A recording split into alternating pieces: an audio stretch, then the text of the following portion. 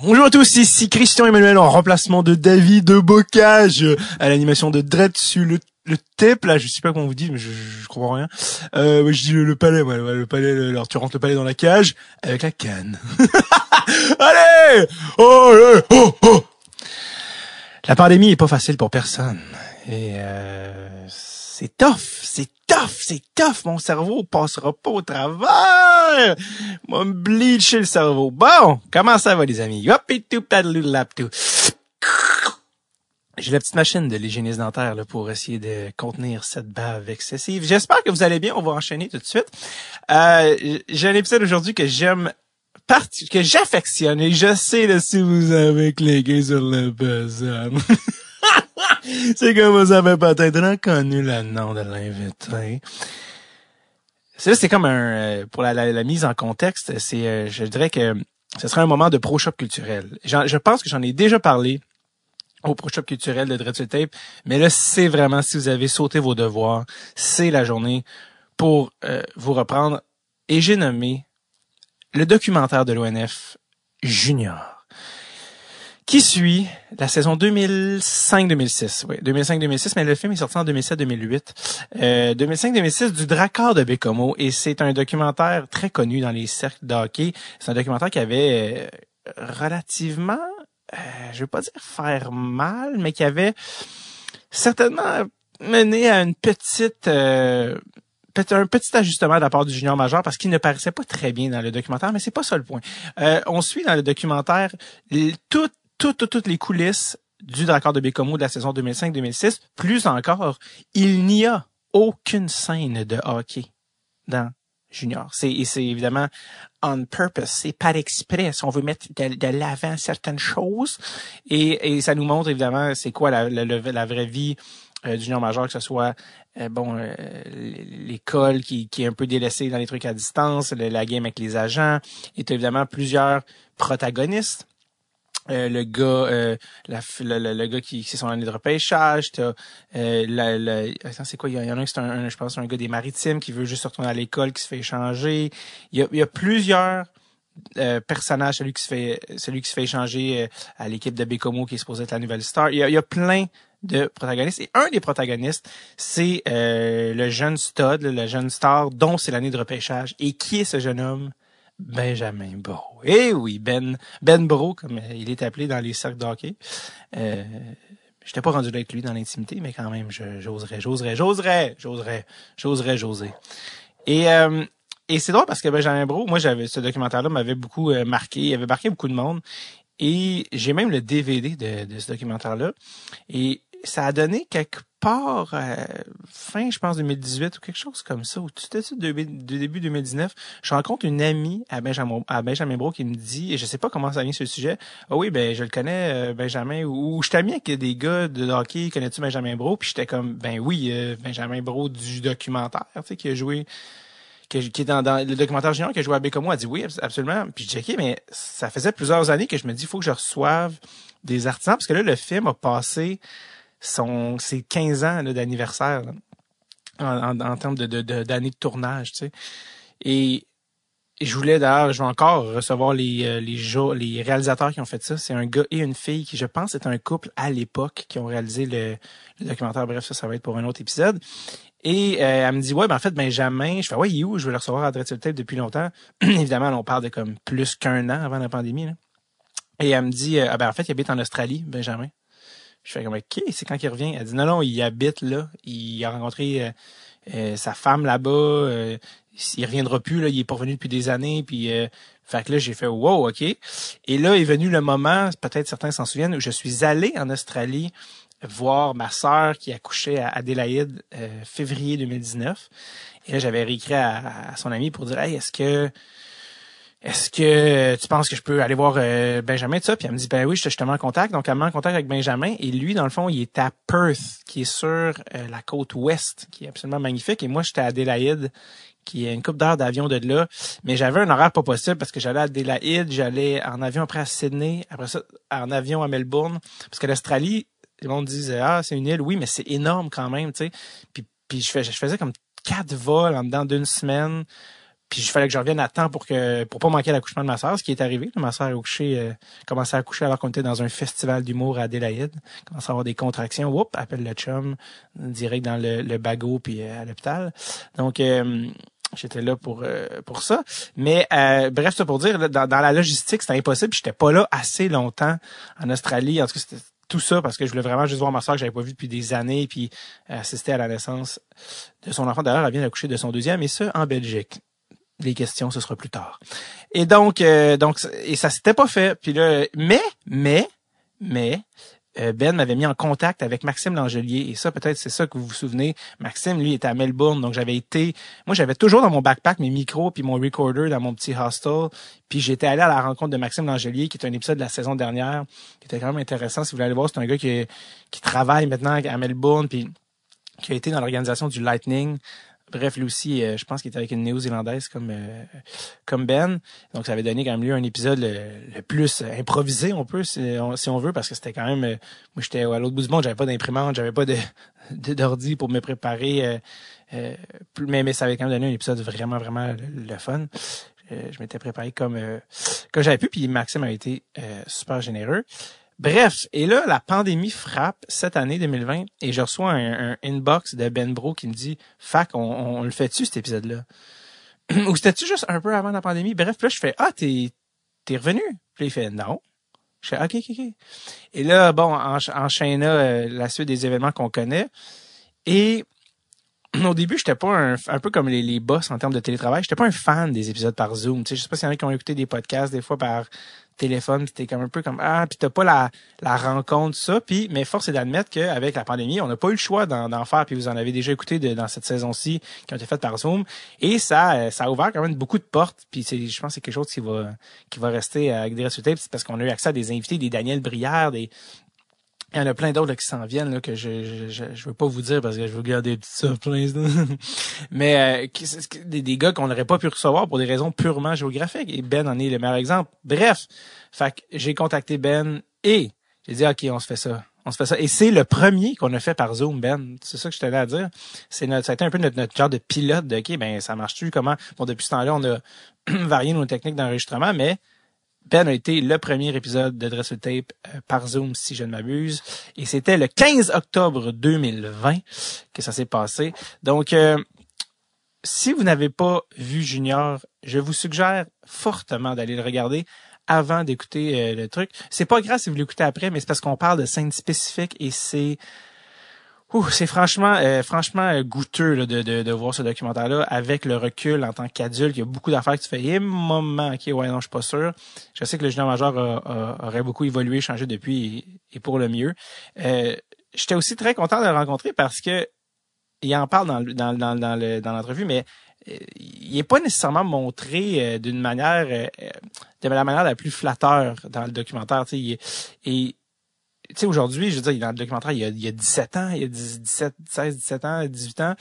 Puis aujourd'hui, il est un gars d'une trentaine d'années. Puis je trouvais ça vraiment cool de le voir aujourd'hui parce que c'est tellement pas fair filmer quelqu'un quand il a 16 ans. C'est pas correct. Genre, je suis tellement content qu'il y avait pas trop de caméras on avait pas de caméra dans nos cellulaires quand j'étais ado parce que arc, tu sais, tu peux pas filmer quelqu'un à cet âge-là, là. Il est même trop en période de gestation de sa personnalité. Puis, tu sais, en plus dans un contexte super à pression avec qui tu veux te faire repêcher tout ça, bref, fait puis évidemment tu sais c'est évidemment que tu sais Ben était un personnage aussi dans le cadre des réalisateurs pour ce film là, donc bref, je suis très content. Tout ça pour dire c'est que je suis content de l'avoir rencontré aujourd'hui parce que si vous avez gardé une certaine impression moyenne de Benjamin dans le documentaire, ben aujourd'hui vous avez la chance de rencontrer l'homme qui est devenu, puis c'est un vraiment bon gars, vraiment je suis content, c'est un homme serein de 32 ans, je pense qu'il est maintenant, que j'ai rencontré, qui habite en Australie, qui est fiancé, qui travaille là-bas, qui est impliqué dans le hockey en Australie et qui est super articulé, super enthousiaste. Puis j'ai vraiment fait comme oui, c'est ça, tu sais, j'aime ajuster, updater le software par rapport à Benjamin Brault pour faire comme OK, non, tu sais, c'est facile de le cristalliser comme l'espèce de jeune jeune, pas tête folle, là, mais tu sais, un peu qui était dans le documentaire. Donc, très content d'avoir rencontré. J'ai rencontré un gars vraiment smart. Comme j'ai dit, c'était le 15 octobre 2020. Et avec le time difference, il était à Perth et j'étais à Montréal. Je pense que je sais que j'ai beaucoup parlé, mais il y avait beaucoup de mise en contexte. Ah oui, aussi on vous garde une petite surprise. Dans le moment, on va parler d'une entrevue de Ben Bro. Faites pas le saut, mais on a inséré l'interview. On l'a inséré l'interview, c'est faux pareil. On a inséré l'entrevue dans le podcast pour améliorer la compréhension de la chose. Donc voilà, je pense qu'on s'était pas arrivé souvent, c'est pour ça que je le mentionne, pour pas que vous fassiez une petite crise du cœur. Sinon, c'est cela. J'allais dire je vais faire ce cours. Ça, on repassera pour la concision. C'est un mot, je pense pas. OK. Donc voilà.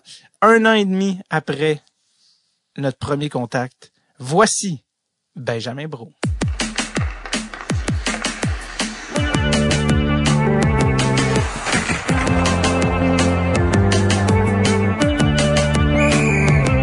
Drette sur le tape avec David Bocage. Ça va? Ouais, ça va très bien, merci. Là, faut que les gens sachent que pour moi, il est 9h du matin, mais pour toi, il est 9h du soir. Exactement. Le début et la Dans fin. la même journée, ouais. Dans la même. Oui, c'est rare qu'on est dans la même journée aussi avec l'Australie. Des fois, on est Ouais. très fort. Mais en fait, comme c'est ça, on est en fait rentré en contact l'année dernière parce que moi, ma sœur habitait à Adélaïde les 5 dernières années. Puis je t'avais contacté pour savoir si t'étais pas loin de ça, mais finalement, t'es à combien de temps d'Adélaïde? T'es dans quelle ville, puis à combien de temps de... Je suis présentement à Perth, c'est là que je demeure pour de bon maintenant. Puis Adélaïde, c'est, je te dirais 2h30 de vol. C'est ça. Alors, pas plus que ça? C'est loin. Pas plus que Non, ça? Parce que de Sydney, c'est déjà une couple d'heures jusqu'à Adélaïde, puis là, une autre couple d'heures. Ouais. Il y a comme un côté, tout est vraiment sur la côte ouest. Ouais. Direct sur l'océan Indien. Pas plate, comme on dit. Mm-hmm. C'est ça. C'est malade. Ouais. Comment, ben là, j'écoute tellement d'affaires à te demander parce que ça n'a pas de sens, mais comment ça se passe en ce moment là, avec la pandémie, l'Australie? C'est un peu particulier, là, comme un peu tout le monde, mais nous autres, à Perth, je te dirais que tout est à la normale. C'est pas comme Melbourne. Melbourne a eu une seconde vague qui est sortie.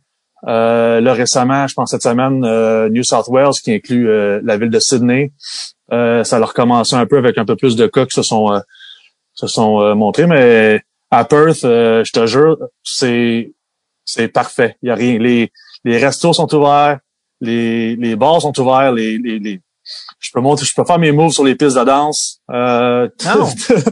Non, c'est complètement normal. Il n'y a pas de masque, il n'y a rien. Ah! Il n'y a même pas de masque dans les magasins ou rien? Non, tout est... Là, j'arrive justement du Costco, puis c'est une jungle. Puis il n'y a pas de masque. Tout est à la normale. On n'a aucun cas. En fait, je pense que c'est ça. C'était lundi ou mardi qui disait que ça faisait 6 mois qu'on n'avait pas eu de cas par la communauté en tant que telle. Ça a été tous des étrangers quand ils sont arrivés de leur vol, qui ont été mis en quarantaine directement pendant 14 jours à Perth, puis après ça, ils sont partis.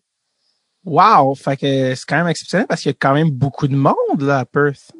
Ouais, je pense que c'est juste au-dessus de 2 millions. Sauf que un des trucs que l'État, là, ça se peut, je me trompe, mais je pense qu'en français, c'est l'Australie occidentale que ça s'appelle, le Western Australia. OK.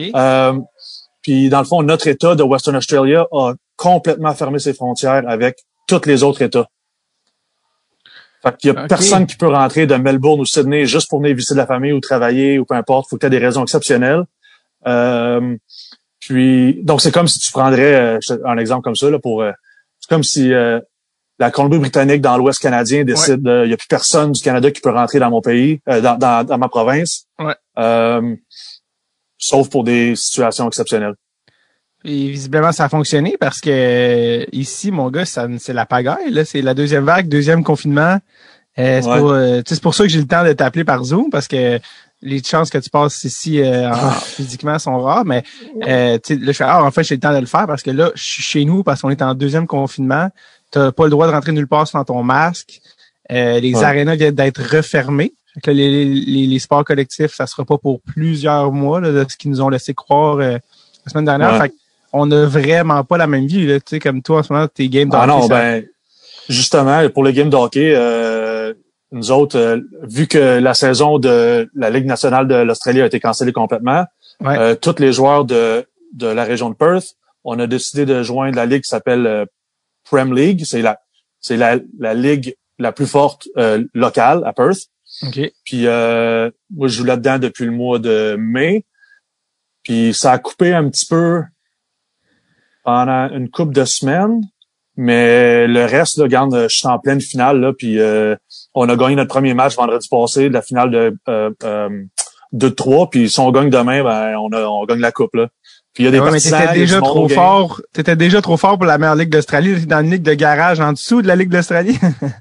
Ouais, là, disons que je me donne pas trop, hein. Tu restes poli. Ouais, j'essaie, là. C'est sûr qu'en finale, je me suis donné un petit peu plus la semaine dernière, là, mais... La compétitivité embarque. Wow, côté, parce que j'ai entendu dire aussi, parce que ma sœur, là, est rendue en Belgique, parce qu'elle a fini son doctorat, puis elle me disait que l'Australie, là, côté barrière aussi, tu peux pas rentrer ou sortir d'Australie, là. Apparemment que ça prend vraiment, ils laissent pas les Australiens partir, les vols coûtent une fortune, ils ont vraiment barricadé toute la patente, là. Ouais, absolument. Comme tu dis, c'est, tu vois, nous autres, on a fait un peu comme, je te dirais, qu'est-ce que Québec font, là, avec les zones rouges, zones, j'imagine, orange et jaune, là, je sais pas trop, mais, on l'a fait dans notre état aussi. Sauf que c'est ça, comme je te dis, là, depuis 6 mois, c'est retour à la normale, tout marche, là. Wow, c'est vraiment impressionnant que ça fonctionne. Juste avant qu'on commence le podcast, tu me disais que tu viens de revenir à la maison, là, tu as fait des courses, tu reviens de la job. C'est quoi ta day job? C'est quoi que tu fais, ton métier en Australie, dans le fond? Ouais, fait que depuis que je suis arrivé à Perth la première fois, j'avais commencé comme juste un laborer qu'on appelle, là, dans une cour de recyclage de métaux. Au début, c'était juste pour faire mes 4 mois de la première saison, puis après ça, je savais que j'allais retourner au Québec là, pour une autre saison, mais non, je suis revenu à Perth, j'ai la même job, sauf que là, depuis le mois de février, j'ai été promu comme superviseur de mon espace, dans le fond, là. Non, j'ai des super bons boss. C'est une job qui est assez relax. Je fais du 7 à 4h30 du lundi au vendredi. La job me suit pas à la maison. Puis j'étais avec des bons collègues de travail, puis ça va super bien. Fait que dans ce côté-là, c'est super. Physique? C'est un peu physique. Par contre, depuis que je suis superviseur, disons que je délègue un petit peu plus. T'es plus col blanc que col bleu. Ouais. Par rapport à parce qu'on va venir plus tard à ton parcours qui t'a mené en Australie, mais par rapport au hockey là-bas, c'est quoi le nom de la ligue en Australie? À date, le seul gars qu'on a reçu, c'est Maxime Langelier, avec qui c'est toi qui m'avais mis en contact, parce que j'étais Ouais, super bon gars. Super bon gars. J'étais à Melbourne, je pense que c'est à Melbourne qui est lui. Oui, Melbourne. Puis dans le fond, on avait parlé un peu avec lui, mais le nom de la ligue, puis toi, dans le fond, t'es-tu le Reggie Dunlop de ton équipe? T'es-tu le joueur-entraîneur ou t'es... Ouais, fait que la ligue, c'est la ligue AIHL, qui est pour Australian Ice Hockey League. Ça peut aussi être connu comme la National League de l'Australie, là, parce qu'il n'y a vraiment pas d'autres ligues dans le pays. Mm-hmm. Puis c'est les top joueurs de chaque État, de chaque ville qui joue contre. Par contre, Reggie Dunlop, c'est drôle parce qu'au mois de... Encore, dans le fond, je me suis fait promouvoir pour mon nouvel emploi en même temps, dans le même meeting que je me suis fait dire que j'allais être entraîneur-chef de l'équipe. Parce que par les mêmes personnes? Parce que j'étais assis à une table avec le directeur gérant du club, avec le gros sponsor de l'équipe, qui est mon employeur. Wow, il y a vraiment un côté communautaire qui est indéniable dans tout ça. Ouais. By the way! Puis tu peux-tu amener aussi les liqueurs à l'aréna en même temps que tu y vas? Hey, merci, là. Il y a un côté... Ouais. Non, c'était un bon meeting, mais oui, dans le fond, le plan, s'il n'y avait pas eu la COVID, la pandémie, le plan, c'était que j'allais jouer comme un importé, parce que dans la ligue, tu as le droit à 4 importés. Sur la feuille de match, tu peux en avoir jusqu'à 6 qui sont c'est le payroll, disponibles pour ton équipe. Ouais, c'est ça. Sauf que c'est ça. Puis il m'avait dit, on va te mettre comme entraîneur-chef, puis mais on va... Dans le fond, tu décides quand tu veux jouer. Les plans, c'est que tu coaches, là, mais si tu sens qu'il y a un importé que tu pourrais asseoir pour un match, tu veux rentrer, ben, c'est toi qui décides. J'ai dit, bon, ben, sauf toi, que j'ai pas encore, ouais, vas-y. Mais toi, t'aurais voulu jouer, j'imagine, non? Ah, j'aurais voulu jouer, mais j'étais plus que content selon les circonstances des dernières années comme avec les coachs qu'on avait. Ouais. Je pense que j'en avais plus à donner en tant que coach à ce stade-ci qu'en tant que joueur. C'est drôle à dire, là, mais c'est juste que on s'est tellement rendu proche l'année dernière en perdant dans le match final, parce que c'est juste une game là, en Australie pour la game de finale. C'est juste une game, ok, ouais. Ouais, fait que dans le fond, à la fin de la saison régulière de 28 matchs, c'est un qui joue 4, 2 qui joue 3 le samedi, puis les 2 gagnants s'affrontent le dimanche. C'est fini. Ok, c'est vraiment un tournoi là, mineur, de type hockey mineur. Là. Ben, c'est sûr que c'est do or die. Là. Tu gagnes, ouais, tu continues. Fait que nous autres, pour la première fois de la franchise, on s'est rendu en grande finale. Puis ça, là, après mûre réflexion, après la saison, là, je pensais que j'ai comme mis la puce à l'oreille au DG que je pense qu'il serait temps qu'on change de coach. Puis là, il me disait on met qui, on a personne là. Ouais. J'étais comme site là. je peux le faire là. Puis je voulais faire joueur-entraîneur, mais après une couple de discussions, il avait dit si on prend la décision de faire ça, on veut te mettre en tant que coach principalement, mais. Puis si jamais il y a des blessures, des trucs, tu peux fill in. C'est ça.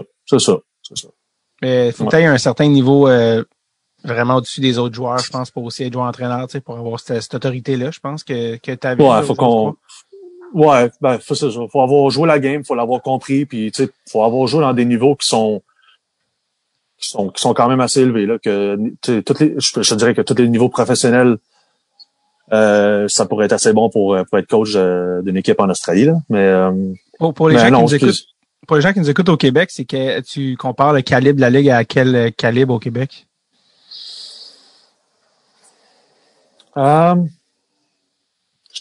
Ouais, c'est bizarre là. Dans le fond, c'est quasiment une ligue de junior 3A avec du junior majeur, mais des gens plus âgés. Donc, ça peut jouer plus physique que ces ligues-là. Là. Ouais. Okay, c'est quand même physique. C'est quand même physique. Il y a quand même des bons joueurs. Puis la ligue, elle évolue tranquillement, mais sûrement. Là, moi, ça fait j'ai joué 4 saisons à Perth. Puis déjà, entre la première et ma dernière année, il y a eu une grosse différence en tant que juste on regarde surtout le calibre des locaux. Les importés sont tous très forts. Tu arrives ici, puis t'as du monde qui arrive moi, j'arrivais de la France. Max, il arrivait de la France aussi, l'Angélé Parent. T'as du monde qui arrive de plus grosses ligues en Europe, puis des joueurs de la Ligue américaine, East Coast. Fait que, mais c'est plus au niveau des locaux. C'est ça. La façon de voir l'évolution, c'est plus au niveau des locaux. Hein. Y a-tu des batailles dans la ligue ou non? Ouais, tu peux. Donc. Tu peux. Si tu te bats, t'es en dehors de la game. Dans le fond, c'est comme si tu donnais un 5 puis un 10 game. Un 10, ouais, puis t'es out. Tu sers pas 15 minutes, là, t'es out. Ouais, c'est ça, t'es vraiment. Si tu te bats dans les 10 dernières minutes de la 3e période, t'es out de la game que tu t'es battu plus la prochaine game que ton équipe va jouer. Puis ça t'es-tu arrivé de te battre? Non, mais j'ai vu des incidents où on avait un de nos gars, c'est un gars de l'ouest de l'Ontario, l'ouest du Canada. Tout ce qu'il a fait, c'est il a pogné l'oreillère du casque du gars, il a commencé à shaker un peu, gauche à droite, en avant, en arrière. Mm-hmm. Puis il a jamais droppé les gants. Puis les arbitres ont donné une bataille. Fait que l'interprétation d'une bataille en Australie, c'est un peu bizarre. Là. Ouais, c'était différent de ce que tu étais habitué dans le jeu. Ligue nord-américaine. Hein? Ouais, c'est ça, genre dropper les gants et se battre. Donc, bref, Caleb, oui, ça aussi, je te demandais ça. Je vais te demander par rapport à beaucoup de gens qui se demandent, tu sais, vu que c'est une ligue, tu sais, 28 games, bon, il y a un côté semi-pro à ça. Tu sais, là, tu étais joueur, mais là, tu vas être entraîneur. Est-ce que les joueurs, vous pouvez comme un peu faire de l'argent avec ça? Tu sais, c'est un peu payant, je crois, dans cette ligue-là, ou tu sais, dans le sens que non, c'est pas. Ouais. Non, c'est pas payant. Je pense que pas mal chaque club ont le même concept pour les importer. Ou donc c'est on t'invite à jouer pour nous autres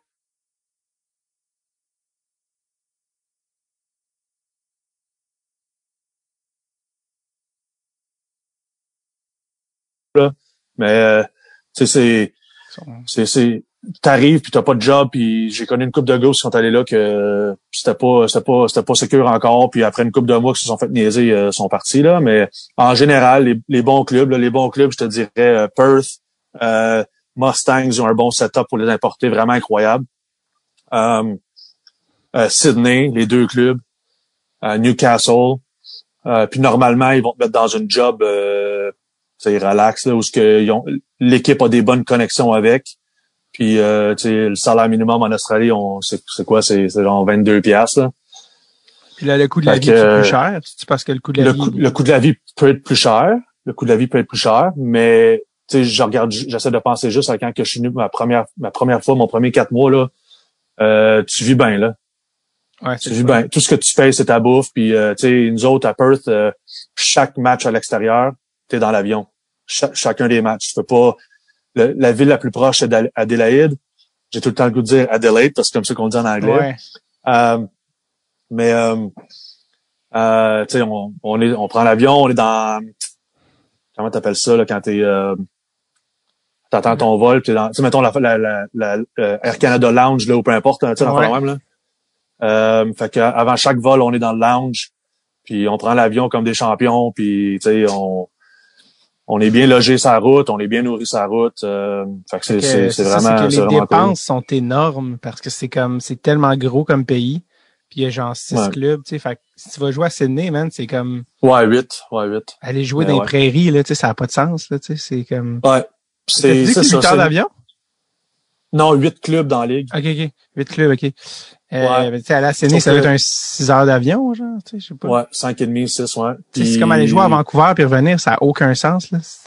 Ouais, normalement, on partirait le vendredi soir. On coucherait à l'hôtel. Le samedi, on joue à la game. Couche à l'hôtel. Dimanche, je joue à la game encore à Sydney ou en région. Des fois, c'est à Newcastle, qui est juste à 1h30 au nord de la ville de Sydney. Puis, normalement, le lundi matin, on reprend l'avion pour... je sais pas si t'entends l'avion qui passe, là. Non. Non, OK, c'est bon, parfait. Non. J'habite pas loin de l'aéroport, mais c'est bon, tant tu l'entends pas. C'était dans le sujet, en tout cas. Ouais, c'est ça tombe bien. Fait que c'est ça. Ça fait des gros week-ends, sauf que c'est une ligue qui faut que les clubs trouvent des bons sponsors. Puis comme notre plus gros sponsor de l'équipe, là, c'est le genre de situation où si tu perds ce sponsor-là, il n'y a plus de club pantoute, là. Ouais, non, c'est ça, c'est vital, là. Fait que dans le fond, c'est plus, ils te permettent, ils te donnent une vie puis une manière de fonctionner plus qu'ils te donnent de l'argent comme tel, là, dans le fond. Comme je me souviens, on avait des bonus de victoire, là. À chaque victoire, les importés faisaient 50 piastres ou des fois, c'était un gros match, on allait voir le DG puis on disait, faut battre cette équipe-là, on double, là, c'est 100 piastres chaque importé. Puis, ou ben, amène-nous une caisse de vin, là, de notre sponsor. C'est pour ça ton 2 points par match ta première année. C'est ça. Ouais. Très intéressant. On va revenir à l'Australie un petit peu plus tard dans ton parcours, mais je voulais rentrer dans le vif. Beaucoup de gens, c'est drôle parce que beaucoup de gens te connaissent ou ont appris qui t'étais par le documentaire Junior. Ben oui. Qui est un documentaire qui date maintenant de 2007, si je me trompe pas.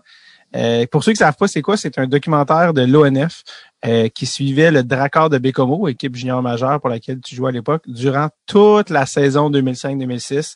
Il y avait accès à tout, comme une mouche sur le mur. Et il y avait vraiment la Q avait donné accès complet. Et ça, c'était la saison 2005-2006. Il suivait les coulisses, tout ça. Et le concept, si on veut, du documentaire, c'est que ça ne montrait aucune scène de hockey. Il y avait aucune scène de glace. C'était que les coulisses du junior majeur. Juste quand j'ai dit junior, ta face t'as fait un sourire en coin. Quand je te parle de ce documentaire-là, qu'est-ce qui te vient en tête? Beaucoup d'affaires, beaucoup de péripéties que les caméras ont captées puis que pas nécessairement ont été montrées dans le film, là, mais... Qu'est-ce qui te vient en tête, comme par exemple? Juste... Je me souviens une soirée, je pense que c'était... je me souviens du nom de la fille, c'était Isabelle, puis son conjoint qui était... il y avait une personne sur le micro, puis l'autre personne sur la caméra, puis les deux qui suivaient l'équipe au complet, puis... à reçois un appel un soir, puis je venais juste d'avoir de souper avec ma pension, puis il me disait, hey, ça te dérange qu'on vienne là, là? Je dis, ben, ouais, là, c'est correct, ça me dérange pas, qu'est-ce que tu vas faire? Ben, je m'en vais souvent où ce que j'habitais, j'allais dans un spa, il y avait un beau petit spot setup avec un gazebo, puis il y avait de la musique, puis moi j'allais là, je mettais de la musique tranquille, je m'installais dans le spa, puis je relaxais là, tu sais, après mettons un jeudi soir, après une grosse semaine d'entraînement ou peu importe. Ouais. Puis sont venus, ils ont ouvert les vitres du gazebo, ils ont seté up la caméra qui moi j'étais juste, tu sais pas sa caméra un peu ça, j'étais de même dans le jacuzzi, tu sais. Les jets, ah ouais, puis il y a aucun son, là, ils me posent pas de questions, rien, ils font juste me filmer. C'est juste fait que moi, j'étais installé avec ma petite musique country, j'ai l'air d'un king, tu sais. Le jeune millionnaire à Debécomo. Ah non, mais tu sais, c'est genre plein de petites histoires de même où ce que je fais juste repenser dans où ce qui était. Puis tu sais, ça a été une saison où ce que on a vraiment passé à travers des périodes difficiles. On n'avait pas un super bon club. Fait que il y a beaucoup d'affaires qui sont arrivées, puis il y en a ben, surtout deux dans le film que je peux penser là, avec les deux Ryan qu'on avait dans l'équipe, là, un avant la photo d'équipe. Ouais. Avec Ryan Hand, puis l'autre avec l'échange qui a été un double échange, mais que l'organisation était aucunement au courant. Là. Ouais. Les deux, ça a été un peu rough, là, mais ça a été un peu une. Je te dirais que s'il fallait que tu prennes ce film-là, là, c'est pas ça qui se passe dans tous les clubs à toutes les années. Là. S'il y a eu des événements dans cette année-là où comme avant la photo d'équipe, là, ça arrive pas souvent. Là. C'était une situation un petit peu particulière. Pour remettre en contexte, c'est que l'équipe s'apprête à prendre la photo d'équipe. Donc, tu sais, tous les gars sont en train de se mettre du gel puis de mettre leur chandail. Puis juste à quelques mètres de là, dans le bureau du coach, t'as sur le téléphone le proprio, le DG, le coach assistant coach qui veulent en fait renvoyer un des joueurs qui considèrent à problème, ou pour citer Éric Messier, une pomme pourrite. T'as le dit, c'est une pomme pourrite. C'est un cancer. C'est un cancer. C'est ça. C'est ça qu'il dit. Hey, Grim, tu quotes bien ton profil. D'ailleurs, ça, c'est une de mes plus grandes frustrations. Éric Dubois et Éric Messier sont passés au podcast dans les dernières années. Mais le film, ça faisait tellement longtemps que je l'avais vu que comme, je me souvenais pas que c'était eux, là, tu sais, puis Éric Messier, il est tellement à Sorel depuis longtemps que ça m'a fait chier parce que je n'ai pas eu la chance d'en parler au gars, puis je suis comme, non! Moi, les réinvité, tu sais, parce que Pierre-Luc, le fils à Éric, est devenu une superstar de la NHL. Moi, ça, c'est une autre affaire. Ben oui, je me souviens qu'on pratiquait à Bécomo puis qu'il embarquait sur la glace avec, juste après nous autres, juste pour avoir plus de temps de glace. Il était tout jeune, puis il avait tout le temps de glace qu'il voulait. Ça a marché, moi, de dire. Ça a marché. Fait que bref, ça pour dire, fait que là, finalement, il décide de renvoyer AJ, mais aussi, ça, c'est des affaires que je fais comme, ça serait plus fait de même, là, mais tu sais, Eric, il rentre dans le champ pis il dit, t'as tous les gars assis avec leurs mais hey, t'en peux, là, je vais t'interrompre vite fait, là, c'est que, faut que tu mettes en contexte dans le film, là, ce que tu te rends pas compte, c'est que le temps qu'on se prépare, qu'on met notre beau gel dans les cheveux pis que les autres ont le meeting, là, nous autres, on est dans le vestiaire, on a la tête par en bas parce que ça fait, je sais pas moi, 8 défaites de suite qu'on a, mais le temps qu'on se prépare puis que Éric Dubois rentre dans la chambre, là, on parle de 45 minutes, là. On est dans la chambre puis on attend, c'est silencieux, là. Puis là, tout d'un coup, la porte à l'eau. Boum! Ah, vas-y. Ben, il fait juste pointer le gars en question, dont il parlait avec le proprio, puis il dit, you go home! Les gars, sortez de la photo. Tu sais, il fait juste dire, you go home, I talk to you later. Puis là, le gars, il est comme, what? Parce qu'il y avait un incident où il avait bu sa route, puis blablabla, puis c'était un mauvais leader, tout ça. Puis, je sais pas, toi aussi, de ton point de vue que t'étais joueur, est-ce que t'étais d'accord avec ça, tu sais, qu'il renvoie ce joueur-là, tu sais? Ben, je sais que le coaching staff avait été extrêmement patient avec lui pendant la saison, puis c'est juste venu à un point où c'était comme le temps, là. Ouais. C'était pas juste un événement, c'était plus une série d'événements, puis à un moment donné, ben, ils ont comme fait non, on veut pas sa face dans la photo d'équipe, puis c'est that's all, mais c'est juste que là, on est au stade, l'entonnoir s'est refermé un petit peu, puis là, ben, c'est le temps qu'on fasse de quoi, là. Fait que. Comment, tu sais, toi, c'était une grosse année pour toi, c'était quand même ton année de repêchage, il y avait un certain stress, comment t'as trouvé ça d'avoir des caméras sur toi pendant 1 an, tu sais, ton année de 17 ans, c'est quand même un flow, là, quand tu y repenses en tant qu'adulte. Comment t'as trouvé ça d'avoir les caméras sur toi pendant 1 an, tu sais, non-stop. Est-ce que maintenant tu oubliais les caméras? Comment t'as vécu cette expérience-là? Ouais, ben au début, c'était un petit peu tannant parce que tu fais des affaires personnelles comme être dans ton jacuzzi, là. Mais au début, c'était un petit peu tannant, mais après ça, c'était juste je les ignorais parce que dans le fond, là, quand ils faisaient leur filming pis tout ça, ils disaient pas un mot. C'était vraiment comme tu l'as dit tantôt, là, c'est comme une mouche sur le mur, sont là, mais c'est tout, là. Fait que à un moment donné, j'ai comme zoné out un peu, puis après ça, ben je voyais plus vraiment dans le cadre, là. Ben non, c'était... finalement. Ah, Éric Dubois. Ouais. C'est qui m'a parlé de ça?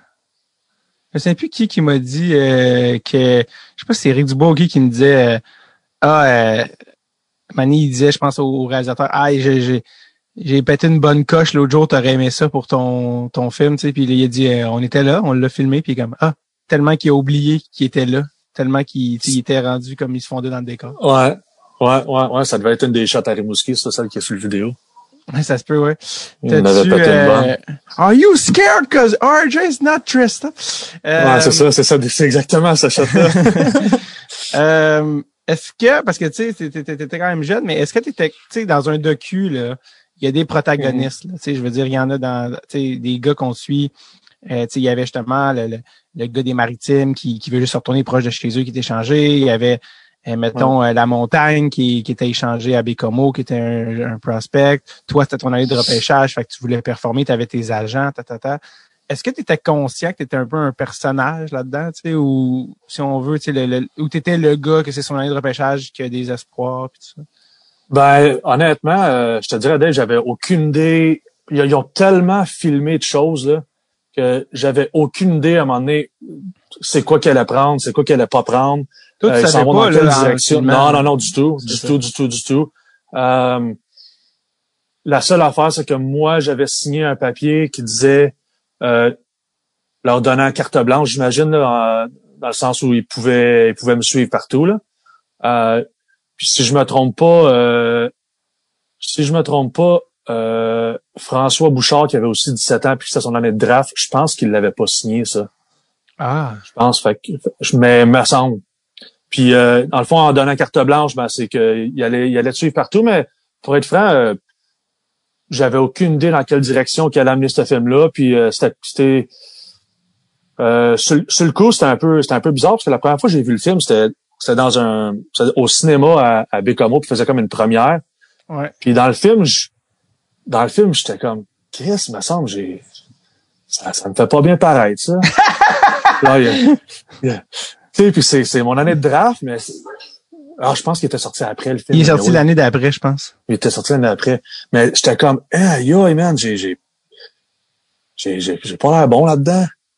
Parce qu'il y avait eu évidemment la portion où apparemment j'étais dans un club à Bécomo jusqu'à 3 heures du matin la veille d'une game. Ouais. Quand que vraiment je me souviens plus du nom. Mais c'était une salle de billard. Puis j'avais été prendre une grosse bière avec un de mes chums, puis une fille. Puis j'étais revenu à genre 10 minutes en retard dans mon curfew. Sauf que Bécomo, c'est tellement une petite communauté. Ouais. Super bon monde, là, mais c'est juste que les rumeurs peuvent se propager très rapidement. Puis finalement, ben ça a été que j'étais sur le speaker box au bord de l'entrepôt à Bécomo. Puis là, j'étais comme aïe aïe. Puis en plus, le lendemain, je finis avec un but, une passe ou un but, 2 passes. Ou quoi, j'avais une belle soirée puis tout. Puis finalement, ben cette petite soirée-là, ça avait un peu tout ruiné parce que là, après ça, ben l'équipe se met en contact avec un des gars de pension qui était policier. Là, puis là, lui, il était en charge de voir si j'étais dans un bar le soir. Puis là, j'ai comme alors, j'étais à ma pension, dans mon jacuzzi. J'écoute de la musique country. Demandé au Réal. Ouais, comment t'as trouvé ça? Tu sais, je pense que aussi les réalisateurs, c'était pas accidentel qui ont choisi Bécomo, tu sais, comme destination parce que, tu sais, si pour n'importe qui qui connaît le junior majeur, tu sais, jouer au junior majeur à Québec, c'est une chose. Tu sais, t'es dans une ville, tu sais, un petit peu plus, tu peux un peu te fondre dans la masse. Mais il y a quelque chose avec ton équipe junior quand tu vas un petit peu plus loin en région où c'est tellement fort dans la communauté, t'es comme instantanément une personnalité publique. 100%. Tu sais, on te voit là quand tu sors de on sort de la game puis les filles viennent te parler puis moi ça me fait rire parce que c'est 2005, fait que les mèches, moi les belles mèches comme en 2005, ce n'est pas sans rappeler des bons souvenirs. Et donc tu sais la mode, c'est malade, comment ça vieillit mal. Puis puis tout ça, mais comment t'as trouvé ça de jouer dans tout cet aspect-là très communautaire qui est super le fun quand ça va bien, mais mon Dieu que c'est comme ça peut être rushant quand ça va moins bien. T'sais. Moi j'ai vraiment aimé mon expérience à Bécomo. Ça a été super. J'ai eu Éric Dubois comme entraîneur-chef pour 3 de mes 4 années. Il était entraîneur adjoint ma première année comme recrue. Après ça, avec Éric Messier comme assistant coach, ça a été c'est lui qui m'a vraiment appris comment jouer en désavantage numérique. Lui, c'était une de ses spécialités avec dans la LNH. Ouais. Puis super belle pension avec Daniel Pigineau. Puis j'ai créé des super belles amitiés pendant ces années-là. D'ailleurs, il y en a ma meilleure amie vient de Bécomo. J'y parle encore, on se parle 2-3 fois par semaine. Encore aujourd'hui. Fait que j'ai créé des bonnes amitiés, puis c'est ça, c'est du très bon monde. Mais comme tu dis, quand ça va négatif, ça peut se propager négativement très rapidement aussi, mais en même temps, faut que tu fasses attention, là. Moi, j'ai pas été trop attentif. C'est parce que aussi, c'est une équipe qui est un peu malchanceuse parce que par sa géographie, les joueurs vedettes, souvent, ils vont pas. Tu sais, c'est eux qui ont pêché Nathan McKinnon, mais il est jamais allé, tu sais, parce que ils ont comme un peu ils ont pas le gros bout du bâton, tu sais, avec les joueurs vedettes, avec les, tu sais, Rimouski sont comme à la limite où ils peuvent aller chercher les Crosby, tout ça, parce qu'ils sont plus centrales, mais Bécomo, attirer des super vedettes, c'est tellement difficile que c'est tough. C'est l'argent aussi, c'est le budget, là. Bécomo a pas le même budget qu'Halifax, puis Rimouski, puis Québec, là, mais... Qu'est-ce que je vais te demander? Ah oui, c'est ça parce qu'à un moment donné, ça c'est drôle, là, parce que je me souviens, en plus, je sais pas pourquoi j'ai vu ça, puis je pourrais pas te dire où est-ce que je l'ai vu, mais, tu sais, à la fin, t'avais été échangé à Québec, à la fin de ta carrière junior. Ouais. Puis, man, ça c'est vraiment une affaire, là, de petits journalistes, là, de gossaillage de village, mais j'avais revu une entrevue qui était comme, oui, alors, je pense que t'avais rejoué à Bécomo, puis il était comme, ouais, apparemment. Je sais exactement de quoi tu parles. Vas-y. OK, ben écoute, dis-moi, corrige-moi si je me trompe, mais c'est comme toi qui est comme fait une genre d'entrevue entre les périodes, puis là, de genre un petit journaliste un peu genre cocky, puis je sais pas s'il est fâché ou amer ou quoi, mais ouais, Benjamin, apparemment qui t'aurait dit qu'à Québec, t'as mangé un steak comme t'en as jamais mangé à Bécomo, nana. Je me souviens, ta face, puis à un moment donné, tu dis, est-ce que je sais vraiment pas où tu t'en vas avec l'entrevue?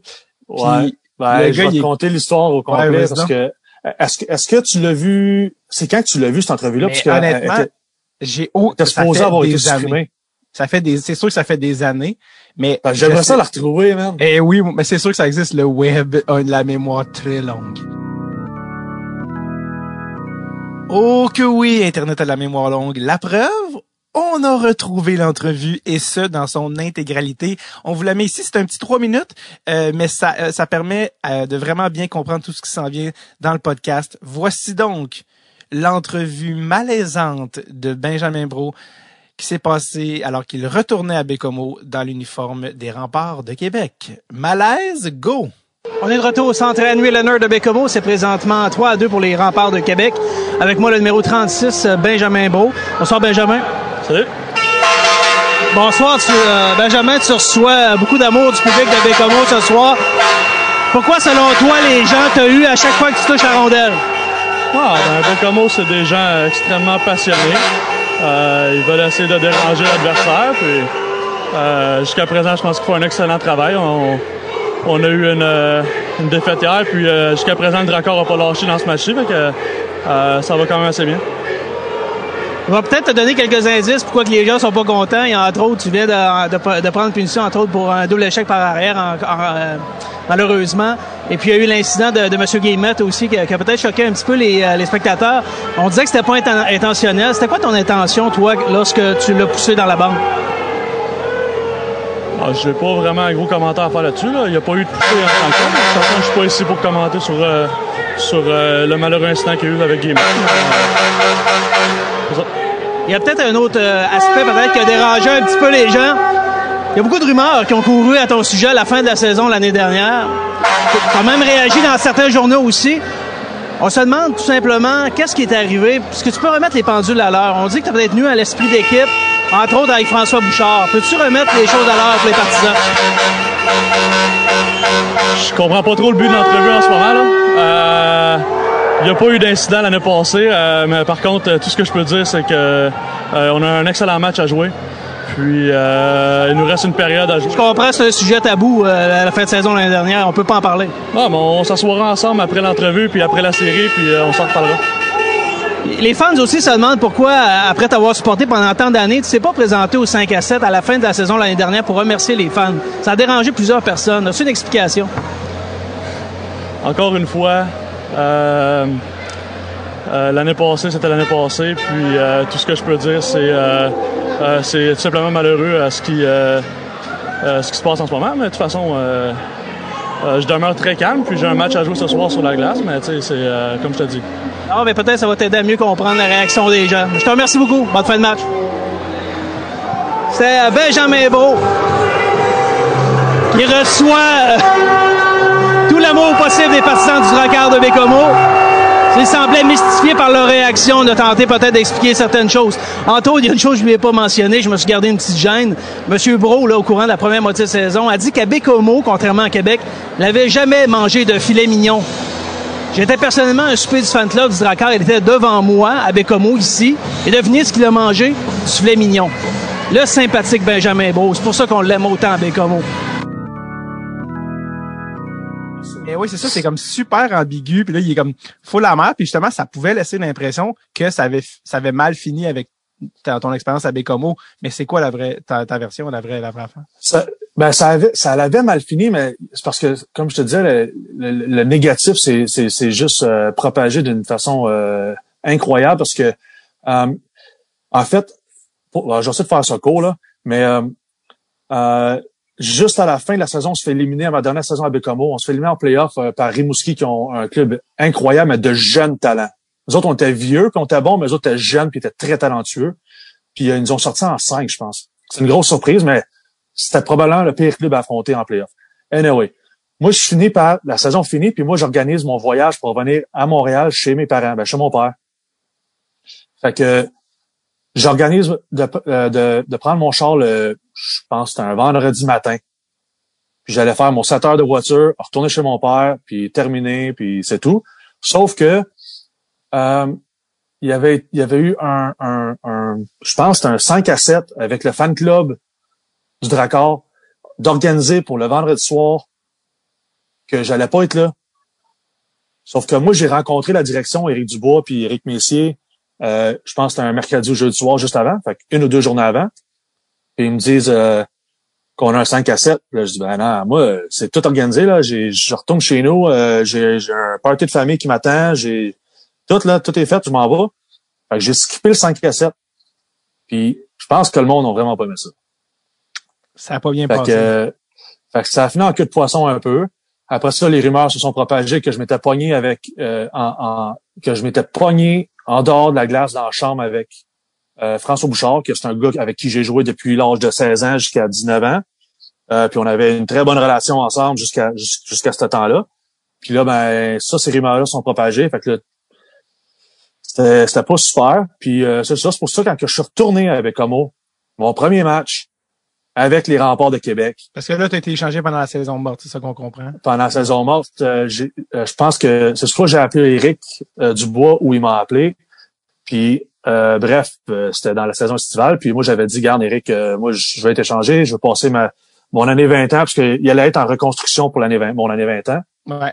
Moi, j'ai dit, si je peux finir à Québec, à Drummond, à Gatineau, à Victo, n'importe où, mais qui est plus proche de ma famille, qui peut bien me voir un peu plus ma dernière saison dans les juniors majeurs, ce serait bien apprécié. Fait que, anyway, on laisse passer une couple de semaines. J'ai reçu un coup de téléphone d'un certain Patrick Roy, là. Oui. Ouais. Fait que, dit? c'est ça. Ben, qui m'a dit, salut Benjamin, c'est Patrick Roy. Là, je me souviens, j'étais sur le bord de ma piscine. J'étais sur le bord de ma piscine chez mon père, puis là, j'étais comme fait, ben, t'es un peu là, j'en ai fait m'asseoir correctement, là. Je vais remettre mes pantalons, ouais, c'est ça. Ouais. Puis, non, c'est ça. Puis, ouais, c'est ça. Puis, non, c'est ça. Fait que notre première game de retour à Baie-Comeau, c'est le grand retour de Benjamin Brault. Ben, là, j'y reste, mais fait que après la deuxième période, Pat vient me voir dans la chambre puis il me dit hey, Cogeco, ils veulent te faire une entrevue dans la boîte de punition. Puis à Bécomo, les bancs des joueurs sont d'un côté de la glace, les deux équipes, puis le banc des punitions est l'autre bord de la glace. Fait que je fais OK, pas de trouble, tu sais. Je patine pendant que la Zamboni s'arrête là, je patine, je traverse, je m'en vais à boîte de punition. Je me souviens plus de son nom. Mais je commence l'entrevue, puis c'est ça, il commence, un peu comme tu l'as dit, là, il me dit entendu dire que les filets mignons étaient bons à Québec, puis que la bouffe était meilleure qu'à Bécomo, sur la route, puis il y avait une couple d'autres affaires. Il faut vraiment retrouver l'entrevue. Il y a des bouts que je me souviens pas, là. Mais dans l'entrevue, tout ce que je me souviens, c'est qu'à un moment donné, j'ai comme vu qu'il y avait un petit air d'arrogance, puis que ça s'enlignait nulle part, sauf pour essayer de me noyer dans le fond, là. Ouais. Puis il y a un point que pendant qu'il me pose la question, je l'ignore, je me tourne la tête, puis je te lâche un crachat direct à terre. Puis c'était comme je vais faire mon crachat à terre comme tout joueur de hockey, mais celle-là avec un petit peu plus de whiff. Puis je me suis retourné, là, j'ai répondu à ces questions, puis c'est là qu'à un moment donné, j'ai comme fait là non, je sais pas où tu t'en vas avec ta question, là, mais je pense pas que ça a rapport. Puis quand que je suis parti, là, on a fini l'entrevue vite fait après ça. Puis pendant que moi je patine pour retourner à mon banc ou dans ma chambre, il a comme continué au micro puis en disant des cochonneries à mon sujet, puis ça a comme en tout cas, c'est vraiment une entrevue qui a été faite comme un débutant, puis que en bout de ligne, une fois que Pat a vu l'entrevue, j'ai été rentré dans son bureau, puis Pat m'a dit on envoie cette lettre-là à Cogeco, puis il faut qu'il s'excuse. S'il s'excuse pas, il va se faire mettre dehors. Puis on a reçu une lettre 1 ou 2 journées plus tard, puis Pat m'a rentré dans le bureau, puis il m'a dit voici la lettre de ce monsieur. Puis c'est ça, il s'est excusé, puis je sais pas s'il gardait son emploi, là, mais sérieusement, comme entrevue, là, wow! Ouais, il faudrait la retrouver. S'il y a des gens par le temps que l'épisode soit diffusé, qui avaient cette vidéo-là, inbox, Dread sur le tape, on va voir. Puis s'il te plaît, partage avec moi parce que j'ai vraiment le goût de la revoir. Ah, c'est sûr que mais t'es la première personne à qui je l'envoie, justement, si on retrouve ça. C'était avec Cogeco. Ouais, ça, c'est ce qu'on se souvient. Juste pour, par rapport à Junior, là. Ouais. L'as-tu revu, ça, ce film-là? Oui, je l'ai dans mon bureau ici, dans la maison. C'est quand la dernière fois que tu l'as vu? Je l'ai vu, là, 6 mois. C'était avec mes beaux-parents. Mais on l'a mis en sous-titres anglophones. Parce que tes beaux-parents l'avaient jamais vu, genre? Ouais, c'est ça. Ils en ont aucune idée, là. Ils viennent de la Nouvelle-Zélande, fait que, dans le fond, c'est, parce que c'est ça, toi, tu t'es trouvé une blonde, en Australie. Eh oui. C'est une Néo-Zélandaise, mais elle habite à Perth depuis quasiment 10 ans, là. Puis, on s'est rencontrés ma première année. Ouais, 2 expats. Tu l'as raison. Elle est semi-expat, là. Ouais, c'est ça. Nouvelle-Zélande, il y a une affiliation avec l'Australie. Ouais. Mais est-ce que c'est la raison pour laquelle tu es revenu? 100%. OK, c'est ça, c'était pas du tout. On va revenir à ta blonde tantôt parce que l'Australie, tu sais, ça s'en vient, mais parce que Junior, il y a beaucoup de jus, là, Junior, tu l'auras compris. Let's go! Mais le premier plan du film, la première affaire qu'on voit, Christian Daigle, c'est toi. Le premier plan, c'est littéralement ta face. Et j'adore cette scène-là, qui a plusieurs niveaux, là, on va y venir, là, mais c'est toi qui a 17 ans, qui est dans un resto à déjeuner avec ton agent. Je suis au Saint-Hubert à Sainte-Julie. Exactement. Hey, honnêtement, c'est pas glamour. Puis c'est drôle parce que Gilles Lupien, quand il était venu, il parlait, je sais pas c'est qui, c'est-tu Gilles Lupien qui parlait de comme, c'est que t'amènes un enfant au Saint-Hubert et c'est exactement ce que vous avez fait. Et le plan, ça commence sur toi, puis c'est lui qui est en train de te faire une espèce de pep talk de là, faut que tu te prennes en main, faut que tu sois sérieux, c'est ton année de draft. Et toi, t'as 17 ans. Et à un moment donné, dans son speech, il dit, et je l'ai écrit pour le citer sans erreur, Vas-y. quote, parce qu'il dit, si tu te prends pas en main, ton junior, ça va être, et là, quote, la quote commence, tu vas rentrer à 16, tu vas sortir à 20, t'auras pas signé de contrat professionnel, tu vas finir en Europe dans des petites ligues, tu vas être parce il conjugue mal échec, la pire échec, tu pourras pas avoir. Ça, il dit ça, tu vas rentrer à 16, tu vas sortir à 20, tu n'auras pas signé de contrat professionnel, tu vas finir en Europe dans des petites ligues, tu vas être le pire échec, tu pourras pas avoir, fermer la citation. Qu'est-ce que ça te fait d'entendre ça? Ça me fait rire. Ça me fait rire. Et Ça c'est me fait la rire, bonne puis réaction. Puis je vais te dire pourquoi. Parce Oui. que pour être encore plus deep que ça, Christian Daigle, je l'ai vraiment aimé, il était vraiment proche, il m'a super aidé, puis je pense qu'il est agent encore aujourd'hui. Oui, il est encore agent. Ouais. Super bon Jack, puis j'ai tout le respect pour lui. Par contre, cette phrase-là, s'il y a des enfants ou des jeunes joueurs juniors qui écoutent, là, je te le dis tout de suite, Dave, là, Ouais. à ne pas, base-toi pas là-dessus. Non. Parce que j'ai de quoi backer mon histoire, moi, parce que t'es pas un échec parce que t'as pas joué dans la Ligue nationale, puis t'es pas un échec parce que t'as pas joué dans le KHL ou dans la Ligue de la Suède, de la Suisse, peu importe. L'échec, là, c'est si t'as rien accompli. Le hockey, là, ça a été une porte qui a ouvert tellement d'opportunités pour moi, que ce soit au niveau de hockey professionnel, avec des chances de jouer dans l'East Coast, dans la Ligue américaine. Mon draft, j'ai été joué en Europe, j'ai joué en Europe, j'ai voyagé le monde, j'ai rencontré des personnes en chemin avec qui je parle encore. Le hockey m'a donné une éducation avant d'aller en Europe, tout comme Max Parent, justement, qui disait, mais qu'on a été joué dans la Ligue universitaire après le junior. Donc, j'ai pas fini mon éducation, mais je pourrais backer en disant, j'ai eu mon éducation, je suis allé jouer en Europe, j'ai voyagé le monde, ça m'a emmené en Australie, ça m'a fait rencontrer ma femme, puis c'est la raison pour laquelle que, tu sais, t'es pas un échec, mais t'es un échec pour la Ligue nationale, peut-être, mais dans la vie de tous les jours, t'es pas un échec. Le hockey, ça m'a ouvert beaucoup de portes, puis ça ouvre beaucoup de portes à beaucoup de jeunes joueurs de hockey au Québec, au Canada, puis à travers le monde.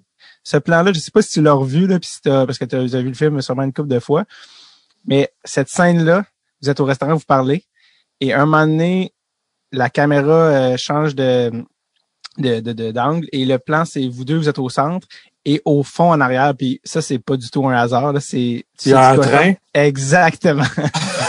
Et si tu veux en image l'expression embarquer sur le train qui passe, tu sais, ou t'embarques pas sur le train, là, tu sais, comme on dit.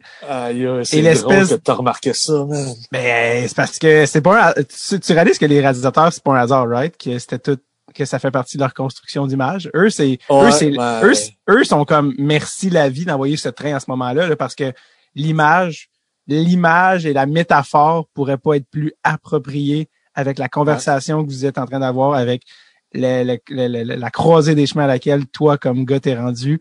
C'est malade, là. C'est toi, je sais pas si t'avais vu ça, là. Mais, je savais tout de suite que tu parlais du train parce que je vois l'image parce que c'est genre juste les deux profils noirs puis que dans le fond, t'as la lumière avec le train, ouais. Ben, c'est ça. Juste le fait aussi que vous êtes moins éclairé, tu sais. Ils mettent, c'est comme s'ils vous relèguent. Vous êtes au premier plan, ils vous relèguent à l'arrière-plan, puis le train qui est à l'arrière-plan est relégué au premier plan. Fait que je pense que c'était pas anodin de leur part. Mais cette scène d'ouverture-là, mon gars, à ce jour, des larmes de rire à chaque fois. D'ailleurs, je pense que Christian Daigle est associé, si je me trompe pas, j'espère que je me trompe pas, mais je pense que c'est Momentum, son agence. Okay. Je pense que sa collègue, son associé, c'est Émilie Castonguay, qui est la seule, je pense, femme certifiée par la NHLPA agente. Okay. Et puis je pense, si je me trompe pas, je pense que c'est eux qui ont Alexis Lafrenière. Donc, parce que je sais qu'Émilie, c'est elle qui a Alexis Lafrenière, ça c'est sûr, mais je pense que la boîte à laquelle elle est associée, c'était avec Christian, qui s'appelle Momentum, puis c'est comme je dis, je me trompe, mais tu sais, puis là, Alexis, c'est comme un peu leur ticket en or. Là. Je pense que non, c'est correct. Là, ce sera pas un échec, hein? Encore une fois, c'est pas... On en reparlera dans 5-10... Non, mais ça devrait... C'est sûr que là, il vient de signer un contrat en plus. Il vient de signer son contrat cette semaine. Puis vu que c'est un first overall, c'est tous les maximum bonnies, tu sais. Fait que, d'un point de vue d'agent, au pourcentage de une possibilité de 3,4 millions par année, ben c'est sûr que c'est pas un échec si t'as 4, 5, 6, 7, 8, 9% de whatever, combien de millions. Mais je suis content, honnêtement, pour vrai, là, sincèrement, je suis vraiment content que tu aies pris la parole de dire, hey, s'il y a des jeunes qui écoutent, là, tu sais, quand t'es dans cette bulle-là, puis t'es dans la queue, puis les agents, puis le monde, puis l'argent, tout ça, tu sais, t'es jeune, là, tu réalises-tu comment moi, c'est ça qui me fait pleurer de rire, là, à 17 ans, de faire dire, puis là, t'as la face, puis écoute, il y a un gros plan sur ta face, là, t'as la mâchoire, on dirait qu'il va débarquer. J'ai le goût de tout péter. Qu'est-ce qui te passait tu t'en souviens-tu quand il a fait ça? C'est que, tu sais. Là, je peux pas me souvenir, là, mais je pense que j'avais les yeux par en haut à un moment donné, là, puis j'étais comme juste, tu sais, quasiment sors-moi d'ici, là. Ouais. Tu trouvais-tu ça? Je voulais ouais, t'allais dire c'est pesant, ouais, je trouvais ça pesant, là, mais j'étais juste comme, tu sais, je sais pas, là. Comment tu trouvais ça aussi, la game des agents, tu sais, quand t'as 17 ans, là, tu sais? Ton année de draft? Alors, en regardant le film, je me dis, tu sais, c'est fou parce que c'est comme un triangle dans le fond, parce que tu sais, t'as le joueur, puis tu le vois dans le film, puis c'est exactement comme ça que je me suis ressenti, là. Mais dans le film, tu le vois très bien, là. T'as le joueur dans le milieu, divisé, là, t'as l'agent d'un bord, puis t'as les coachs de l'autre bord qui disent quoi faire, puis t'as l'agent d'un bord qui dit quoi faire. Puis, en tant que 17 ans, là, je te dis que, tu sais, t'écoutes. En tout cas, moi, j'écoutais tout le monde, puis je voulais plaire à tout le monde, là, mais ça devient un peu pesant, là, puis mais regarde, c'est la game, c'est de même, puis je suis sûr que c'est de même encore, puis je suis sûr que ça commence à encore un plus jeune âge que moi j'ai commencé, fait que...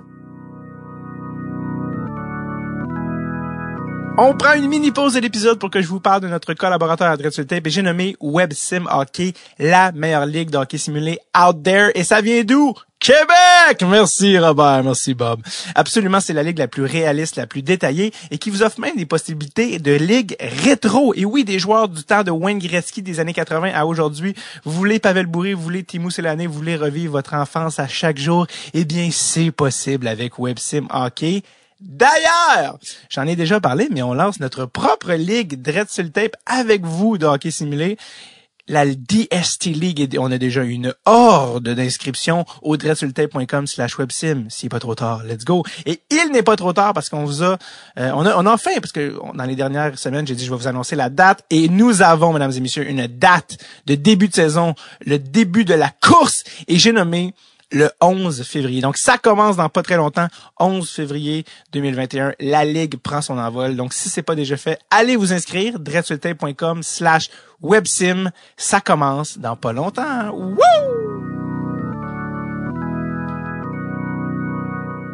Moi, Jean-Pierre, j'ai toujours eu une super belle relation avec lui. Puis lui, je pense que on avait commencé à se parler quand j'avais... j'ai le goût de dire 14, mais c'est peut-être plus 15 ans. Il me semble que c'était 14 ans, là. Puis, ouais, juste avant. Puis, non, ça a été, il a été super bon avec moi, puis ma famille, puis, j'ai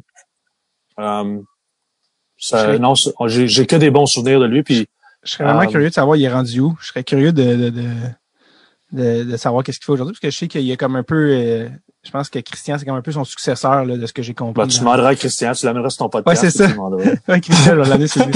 Hey, man, je me demande qu'est-ce que Christian pense aujourd'hui de cette scène-là, tu sais. Il se dit-tu comme, ouais, j'étais peut-être un peu élevé avec le jeune. Tu sais, genre. Ouais, peut-être, ouais. Tu sais, lui-même, il était plus jeune, puis je pense qu'il voulait être sérieux puis se prouver, probablement, là, tu sais. Ouais, je sais pas. Ce serait intéressant pour son opinion là-dessus, ouais. Ben oui, absolument. Il y a même une scène aussi où, la scène où tu vas faire l'entrevue avec les Sharks. Ah oui.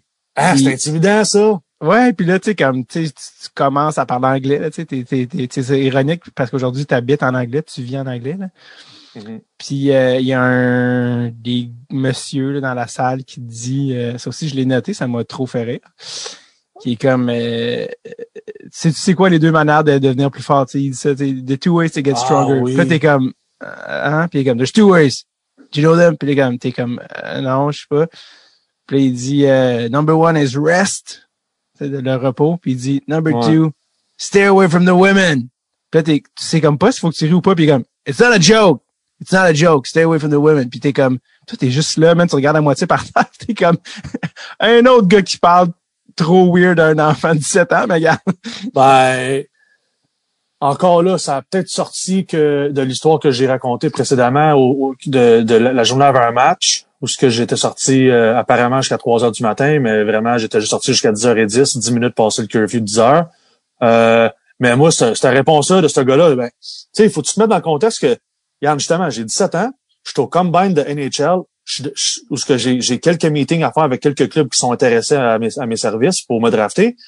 Puis, je rentre dans une pièce, une salle de conférence où ce que t'as entre 6 puis 12 individus, un étant normalement le DG, le recruteur en chef.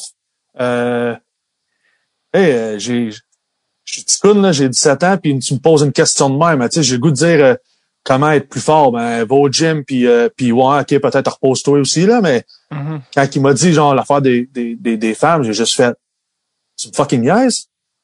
Je pense que j'ai ri sur le moment, puis là, il m'a dit que c'était pas drôle. C'est ça que je pense. Ouais, je sais pas si tu le vois dans la vidéo. Ouais, je sais pas s'ils le mettent ou s'ils coupent juste et gardent juste son son. Il y a Gilles Côté, le scout qui est du Québec, qui est là, qu'on voit dans la pièce, que lui il est venu au podcast.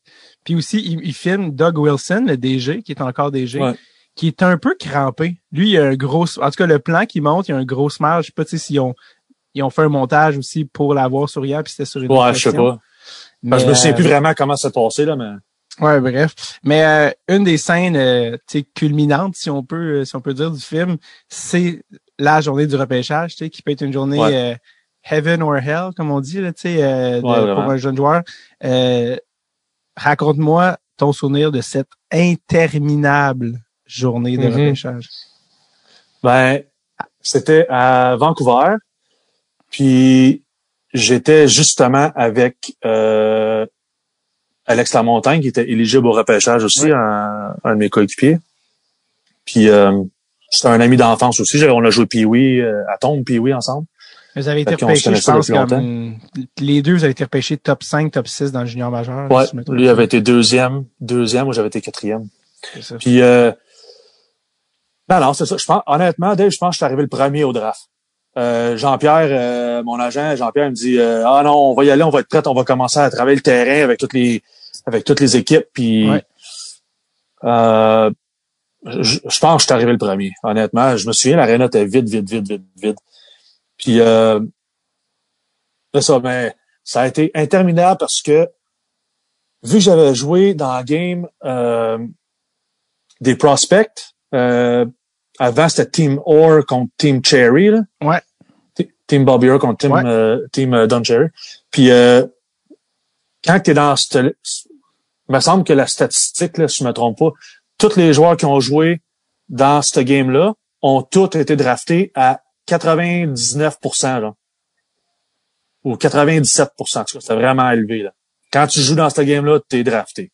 Ouais. Puis en tout cas, là, je suis au draft, puis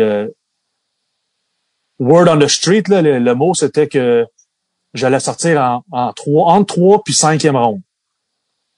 Fait que, ben, évidemment, pas en première ronde. Il y avait tellement des gros noms cette année-là que je m'attendais pas à ça pantoute, mais. Tu avais eu un point par match cette année-là pour mettre en contexte, là. OK. Tu avais eu 68 en 68. Tu avais quand même eu une bonne saison. Ouais, pour un 17 ans, c'est très bon, là. Mais c'est aussi qu'il faut remettre en contexte que t'es pour 2006, là, moins qu'en 2020, mais tu étais considéré plus petit, tu sais. Aujourd'hui, les joueurs plus petits, je pense, sont, alors qu'en 2006, c'était encore un peu un vieux jeu, mais je veux que tu continues parce que tu es sur une belle lancée. Ouais, c'est vrai. Non, ben, c'est ça. Mais j'étais au draft, j'étais assis dans mon siège. Puis première ronde va, deuxième ronde va, troisième arrive. Je me souviens encore, je pense que c'est troisième ronde, un choix de la Caroline. Puis j'ai Jean-Pierre qui vient me voir. Puis il me dit je pense que ça s'en vient. J'ai eu des bons mots là, des gars des Hurricanes, là, je pense que ça s'en vient.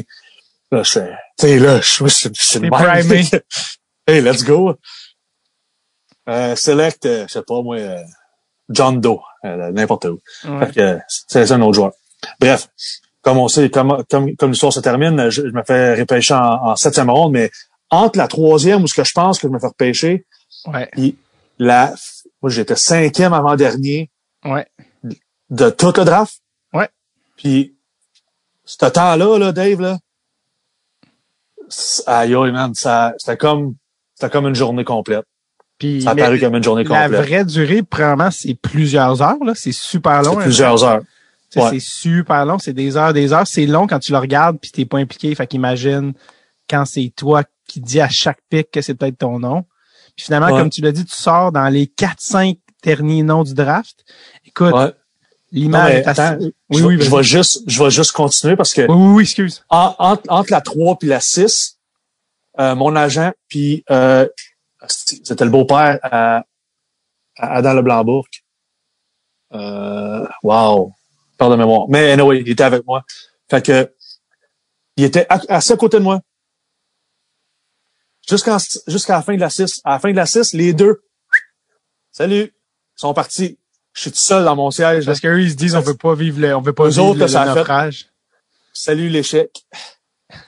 Fait que j'étais assis dans mon siège, puis finalement, quand que les Sabres de Buffalo ont été au micro, puis là, ils m'ont annoncé. Ah, là, tout d'un coup, boum, les deux s'en viennent, ils me félicitent.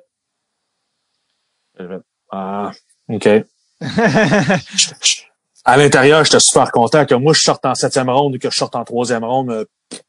Pour moi, ça me faisait pas aucune différence, à part Ouais. peut-être un peu l'attente. Hein. Fait que, Ouais, c'est ça. Mais c'est drôle aussi parce que ta réaction aussi est drôle aussi. T'es comme, je sais pas si tu tiens ta réaction, mais ça aussi c'est drôle parce que je me dis, Krim, il peut paraître vraiment comme un petit gars coquin, mais t'es comme, il était à temps quand tu Ouais. dis ça quand tu vas marcher. Mais je Ouais. pense que c'est plus un signe de relief, là, ouais. t'es comme, man, j'allais mourir, là. Tu sais, l'aréna Ouais. est rendue vide, là, t'as juste des enfants avec leurs parents qui commencent à pleurer, là, tu sais, c'est super dark, là, comme image. Est-ce que la raison, tu sais, t'es sorti finalement à Buffalo, est-ce que c'est Ouais. ton agent, tu sais, je pense que les agents à ce stade-là sont rendus sur le floor en train d'essayer de vendre leurs boys. Est-ce que ton agent avait eu une influence là-dedans ou? Je sais pas, j'en ai aucune idée. Est-ce que, parce que je sais que tu viens aussi du même coin, là, toi, tu viens de Repent ou dans ce coin-là, en tout cas, du même coin. Ouais, que Pomainville? Ouais, Pomainville qui était à Buffalo, ça a-tu eu une incidence? Ouais. Je sais pas, peut-être, mais je pense pas.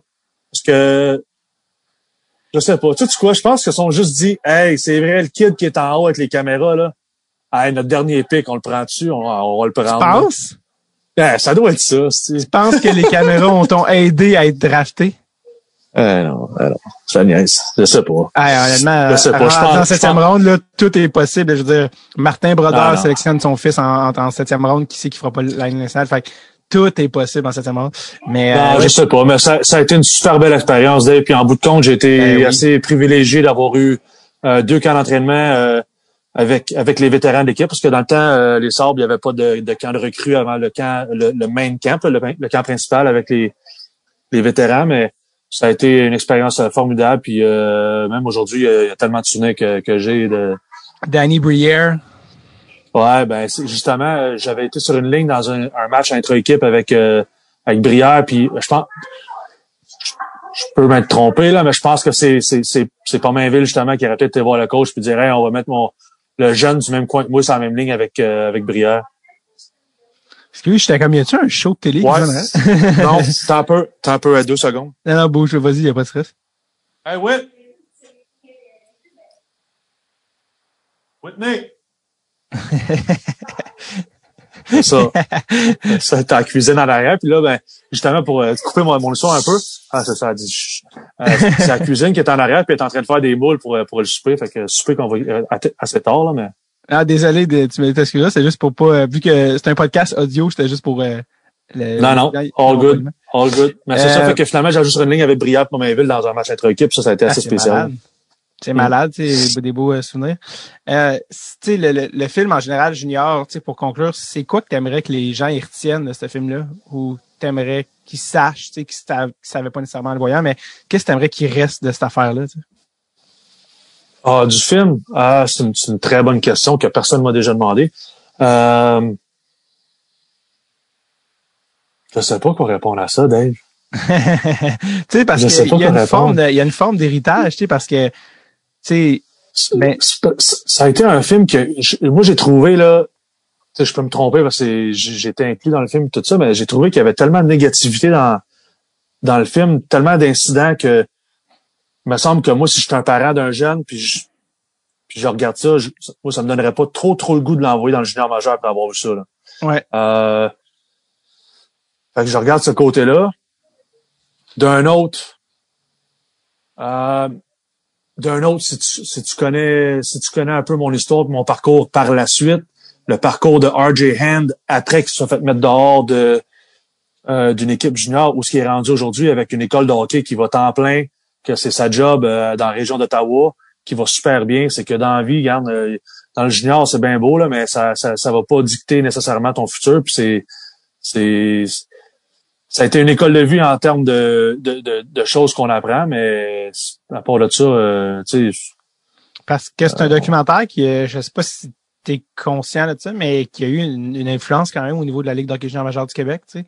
Je pense que c'est un documentaire qui, comme tu l'as dit, quand c'est sorti, ça avait été quand même un gros, ça avait fait un gros, ça avait eu un gros impact parce que la Q avait comme donné un accès, tu sais, vraiment illimité, là, vraiment illimité, ouais, puis c'était en leur donnant la carte blanche.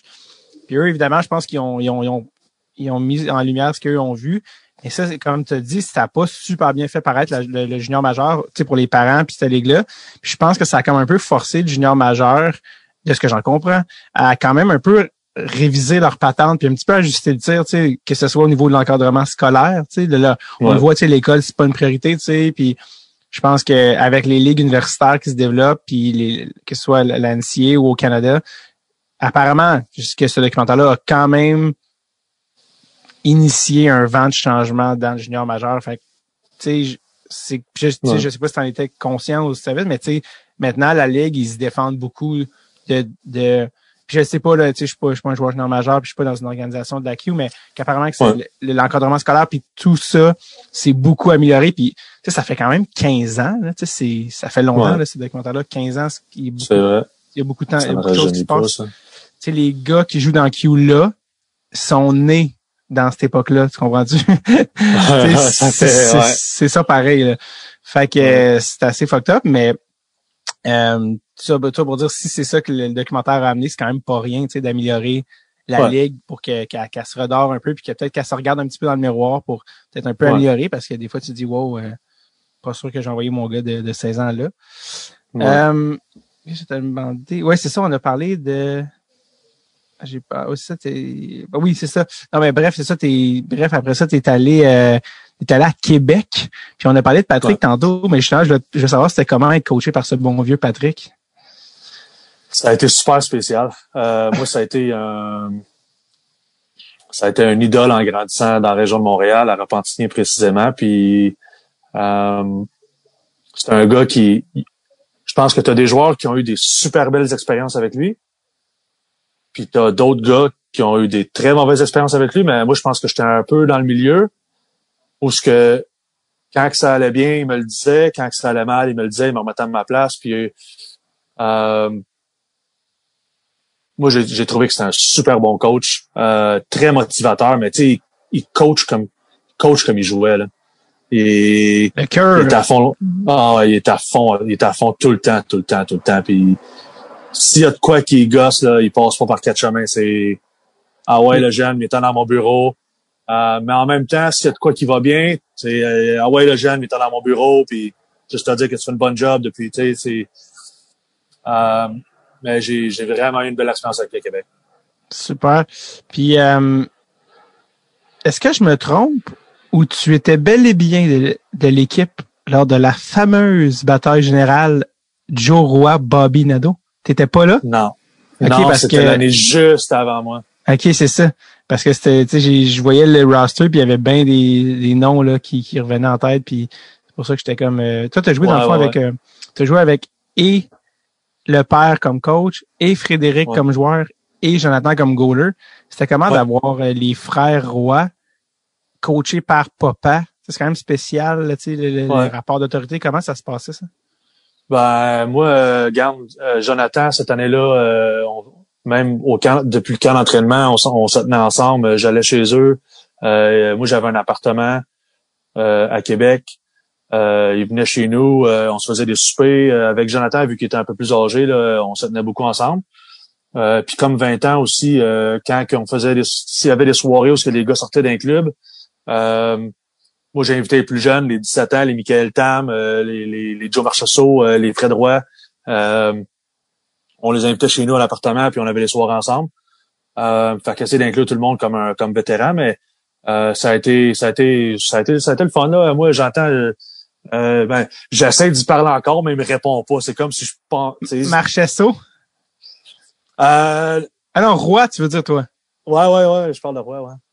C'est parce que j'allais dire Marchesso est beaucoup plus big que Roy, mais bon. Ouais, mais non, mais tu sais, je sais pas, là, Joe, en tout cas, Joe Roy, il fait ses affaires, là, mais... Ben, il est rendu chanteur, tout ça, là, puis... Ouais, puis beaucoup de succès aussi dans ses affaires, mais... Non, Joe, c'est si ça, t'écoutes, réponds à tes messages! La soirée. Bref.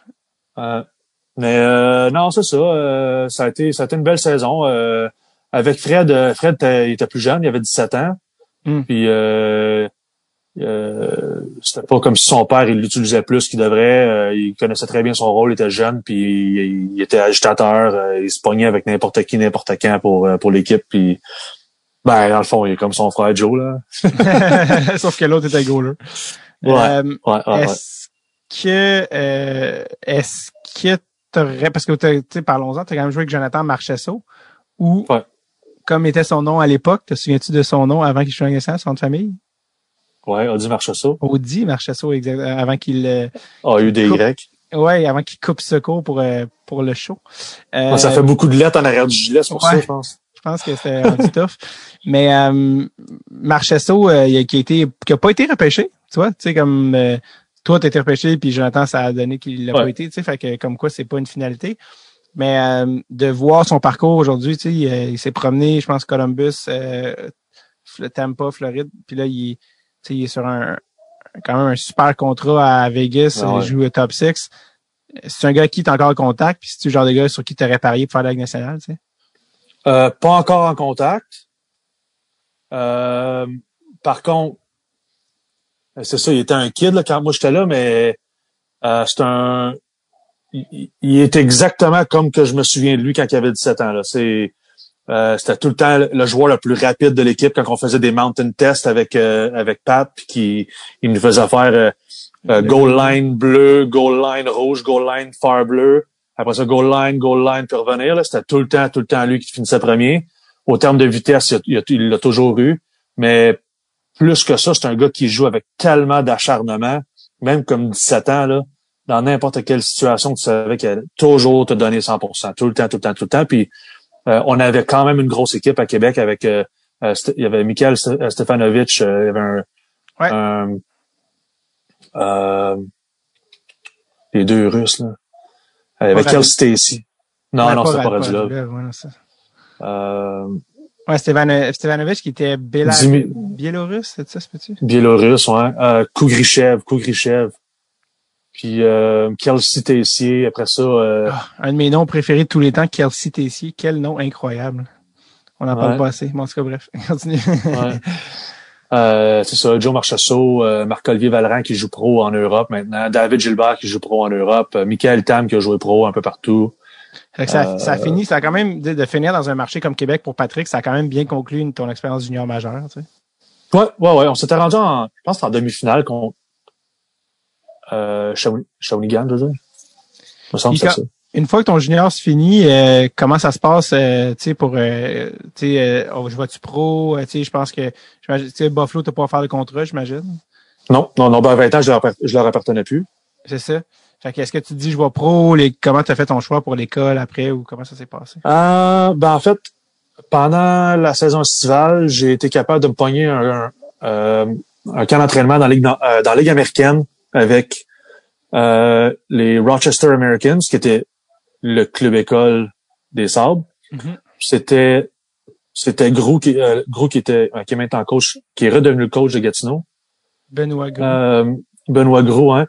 Ouais. C'était le coach de Rochester dans le temps. Puis j'ai signé un contrat one way East Coast, fait que seulement East Coast, mais avec une possibilité de faire le club avec la Ligue américaine. Puis si ben je fais l'équipe, ben là, c'est un autre contrat qu'on fait, là, mais fait que j'étais dans la Ligue américaine avec Rochester, puis j'ai été le dernier coupé de l'équipe. Après ça, j'étais dans l'East Coast. Puis une fois dans l'East Coast, t'as soit une bonne histoire East Coast ou t'as soit une mauvaise histoire East Coast. Je te dirais que c'est rare que t'as entre deux. Je sens que j'ai plus juste entendu des mauvaises, mais pas beaucoup de bonnes histoires East Coast, mais tant mieux. Ça a été une mauvaise expérience. Je jouais pas beaucoup. Je me faisais mentir par le coach en termes de... Il me disait, mettons, à la pratique du matin, là, le morning skate, moi, j'allais le voir, puis je disais, hey, faut-tu que je patine, là, à la fin de la pratique? Faut-tu que je patine ou je joue à soir? Puis il me dit, non, t'es correct. Non, tu joues. Ben non, tu joues. Pas de trouble. Je m'en vais chez nous à mon appartement, je fais ma sieste, je mange mon repas d'avant-match. Prends une coupe de café, fais la routine, arrive à l'aréna. Puis quand tu joues, ben ton gilet est accroché à ta place. T'sais. Quand j'arrive, mon gilet est pas accroché. Je rentre dans le bureau du coach. Hey, Malcolm, what's up? Là, il me dit, là, j'ai eu le line-up cet après-midi, l'autre équipe, là, puis non, ils se sont mis tough, là. J'ai décidé d'habiller lui à la place. Là, une fois, ça va, là. Mais après 2-3 semaines là, que ça arrivait, fait qu'à un moment donné, j'ai comme fait non, de la merde. Là. Puis là, j'étais en contact avec Dalhousie University, qui est basé à Halifax. Ouais. Puis là, j'ai comme fait. Je me souviens, je suis allé prendre un verre dans un bar à côté de nos appartements. On habitait tous ensemble, puis je suis allé prendre un verre tranquille avec une couple de vétérans de l'équipe, puis ils m'ont dit hey Ben, tu scores un hat-trick demain, là, tu vas être scratch le lendemain, là. S'il y a un gars de l'AE qui descend, puis t'as un contrat one-way East Coast, là, tu vas descendre, là. Fait que là, j'ai comme fait, ouais, OK. Là, j'ai laissé une semaine passer, puis à un moment donné, quand ça faisait 2 games dans la semaine que je me faisais mettre dans les estrades pour aucune raison, j'ai comme fait, bon, regarde, j'ai de quoi de mieux à faire avec ma vie que me faire payer 550$ US par semaine, puis bon, aller me chercher une éducation. Fait que je partais de Dalhousie. Puis Dalhousie, t'étudiais en quoi? J'ai fait business, mais ils appellent ça un bachelor en commerce. OK. Puis c'était pas mal général. T'étais là 3 ans, je pense? J'ai fait 3 ans et demi au total. Il me restait 7 cours à compléter pour graduer. Mais avant que je commence ma dernière session, dans le fond, j'ai reçu un appel d'un de mes chums, Maxime Ouimet, qui avait joué à Épinal en France la saison d'avant. Il m'avait dit, hey, si tu veux jouer en Europe, c'est ta chance, là. Le club, il cherche de quoi, puis apparemment, il t'aimerait bien avoir. Fait que j'ai lâché l'école, puis j'étais allé jouer au hockey pro. Puis ça a été... si j'avais pas fait ça, je serais pas ce que je suis en ce moment, fait que je regrette rien. Ouais, c'est ça t'a amené... c'est ça, t'as joué à Épinal, c'est dans quelle partie de la France?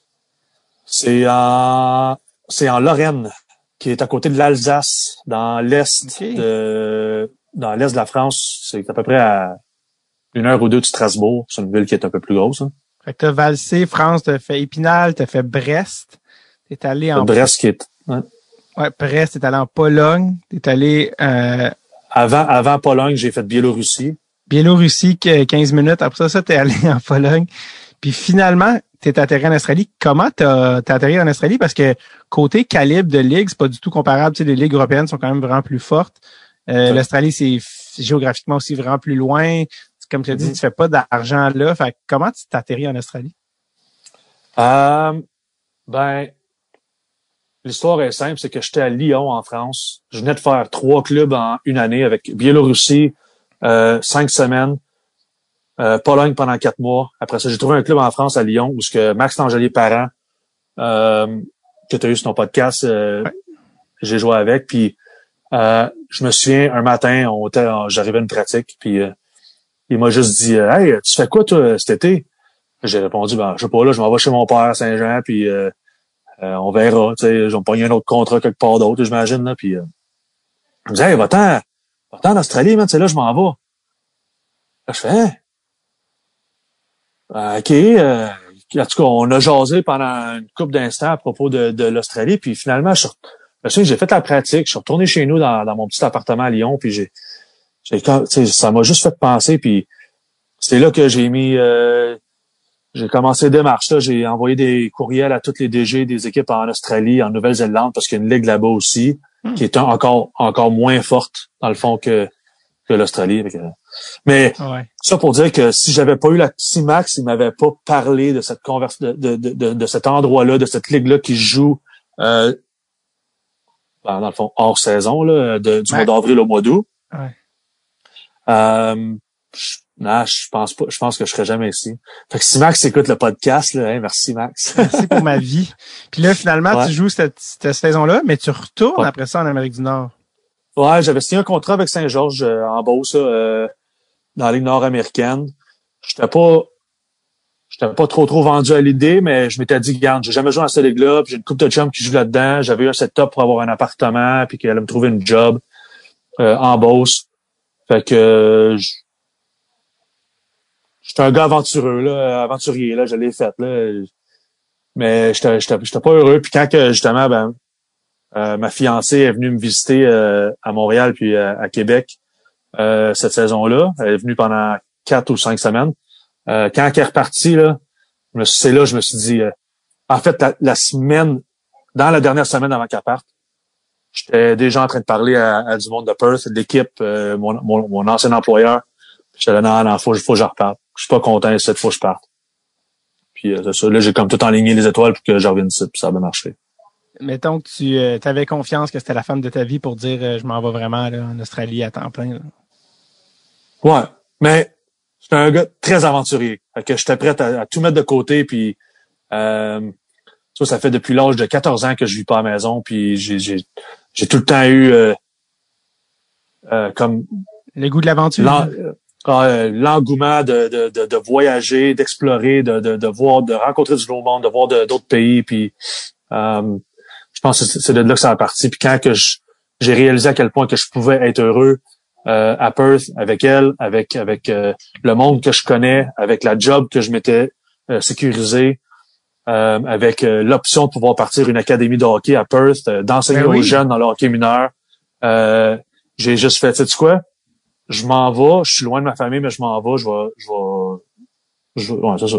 On part à l'aventure. Je suis game. Mais parlons-en, parce que justement, ça, c'est l'affaire que j'ai entendu parler, mais j'en sais vraiment pas beaucoup. Parle-moi un peu de ton école de hockey. Ça fait combien de temps?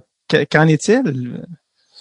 Ma première année, on a fait une école de hockey sous l'emblème du Perth Thunder, qui est le club de Perth, dans la Ligue nationale. Puis, quand je suis revenu, j'avais dit au DG, si je reviens, je me pars une école de hockey, je vais utiliser le même logo, mais on va l'appeler le Perth Thunder, faut dire Ice Hockey Academy. Ici, je peux pas dire juste Perth Thunder Hockey Academy parce qu'on va passer au hockey sur gazon. Un field, ouais.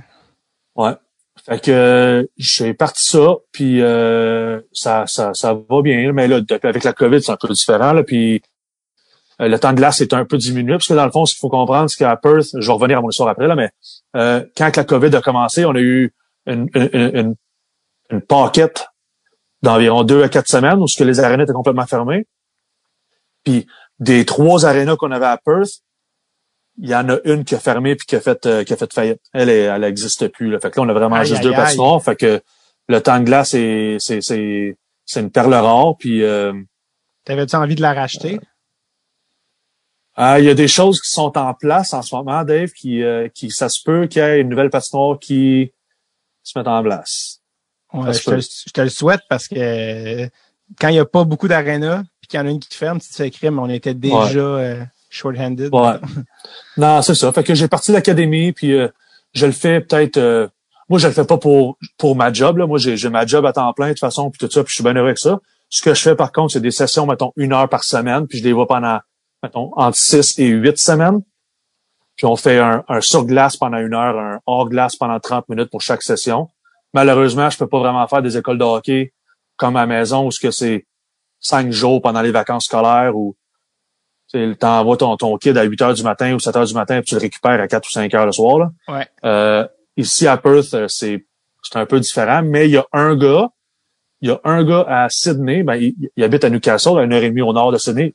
C'est parti d'une académie de hockey aussi. C'est un Américain. Ça s'appelle NSA Hockey. Puis c'est rendu un des plus gros influenceurs de hockey sur la planète sur Instagram. C'est vrai? C'est quoi son nom?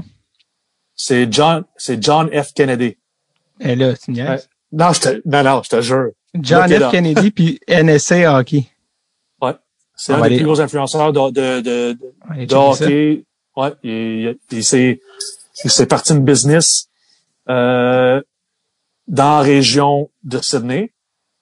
Puis, lui, ça fait depuis 2013 ou 15, là, qui est à Sydney. Parce que lui, il est venu comme importé puis il est resté ici puis blablabla, un peu comme moi, là, mais plus tôt. Puis, c'est parti une business. Mais lui, il fait ça à temps plein. Fait que lui moi, aussi, je me suis dit, vas-y. Ouais, vas-y, non, vas-y. OK, t'as un peu. Gorgée de vin et 3, 2, 1, action. Ah, un beau petit vino d'Adélaïde, justement. Pas plate. Ouais. Fait que c'est ça, je me suis dit, regarde, lui, il est dans la région de Sydney. Moi, je suis à Perth, dans l'Ouest.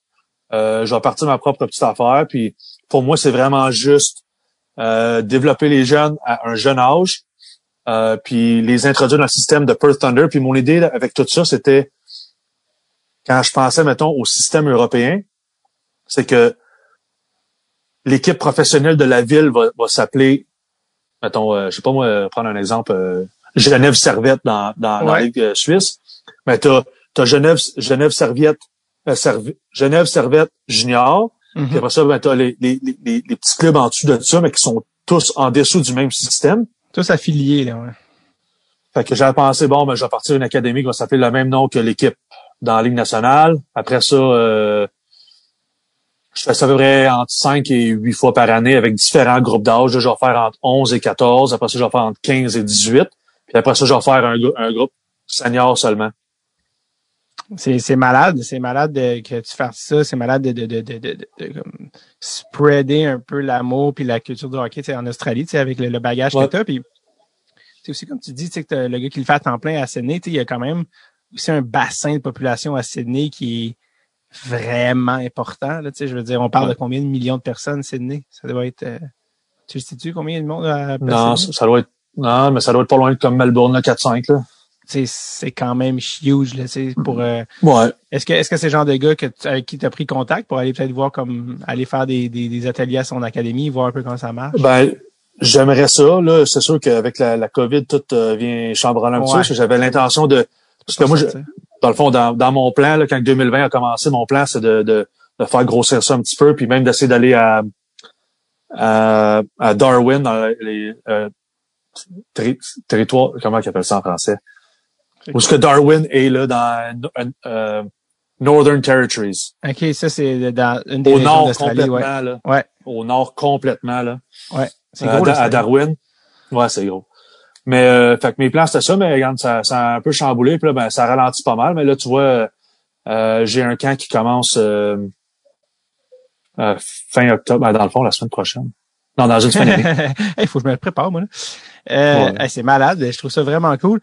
Le fait aussi que tu habites en Australie, tu sais, comme, c'est une vie tellement différente d'ici, là, tu sais, je veux dire, c'est quoi l'affaire que tu aimes le plus que tu peux faire en Australie que tu peux pas faire ici? T'sais? J'aimerais ça dire faire du surf, mais je l'ai pas encore essayé. C'est ça, j'allais dire, genre, est-ce que tu fais du surf? Non, pas encore. Le pire, c'est que t'es sur le bord de l'eau. Mais c'est-tu parce qu'il y a des requins? Non, c'est que je suis vraiment pas un bon nageur. Ah, ok. Parce que. Je suis vraiment pas bon. Ouais. Mais j'imagine que la température, c'est pas quelque chose qui. Tu sais, tu t'ennuies-tu de la neige? Non, pas en tout. non. Cette blonde, avais-tu vu ça au Québec quand elle est venue? Ouais, ben oui, elle l'a vécu. Il fallait faire la route entre. Mon père habitait à Napierville. Il fallait faire Napierville-Saint-Georges-de-Beauce. Et wish. Puis on l'a fait dans une tempête. Puis quand je suis arrivé au virage pour aller sur la I, que je ne m'en souviens pas, mais de Québec, tu fais un virage à droite pour aller vers la Beauce. La 173? La 73? La 73. Je commençais à être fatigué. On s'est arrêté, puis j'ai donné le volant à Whitney. Mais là, c'est de l'autre bord du véhicule, l'autre bord de la route. Plus 2, t'es dans une tempête, puis t'as aucunement idée comment chauffer dans de la neige ou dans un blizzard, parce que c'était fucking wild. Mais on s'est rendu.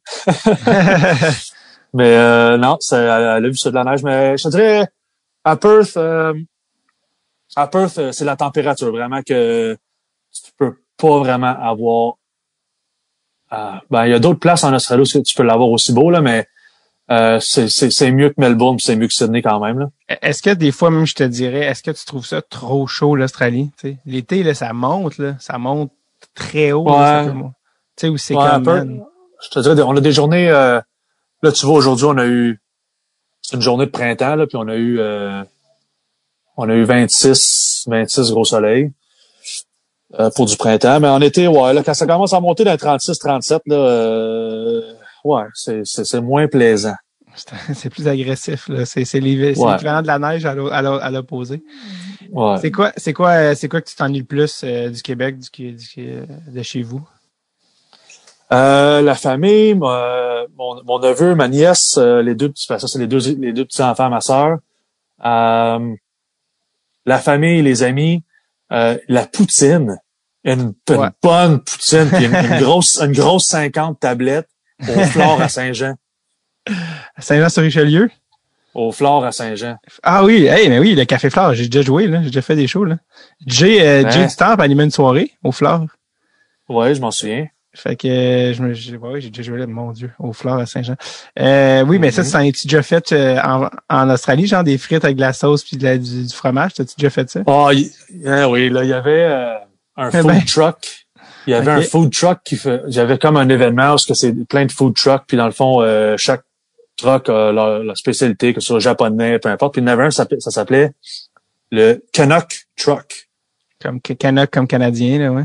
Ouais. Puis il faisait de la poutine, mais non, il y a rien comme la banquise, la belle province. Je sais pas, il y a rien comme ça. Ouais. Probablement ça que après la famille et les amis, là, c'est peut-être ça. La prochaine fois que tu repasses, tu passes pas souvent, hein, au Canada? Non, je suis pas revenu depuis que je suis parti de Saint-Georges. Puis là, avec la situation dans laquelle on est en ce moment, ce sera pas de sitôt, là, mais j'ai eu mon père qui est venu v'là 1 an et demi, 2 ans. Ouais. Il est venu à Perth avec sa blonde, sa femme maintenant.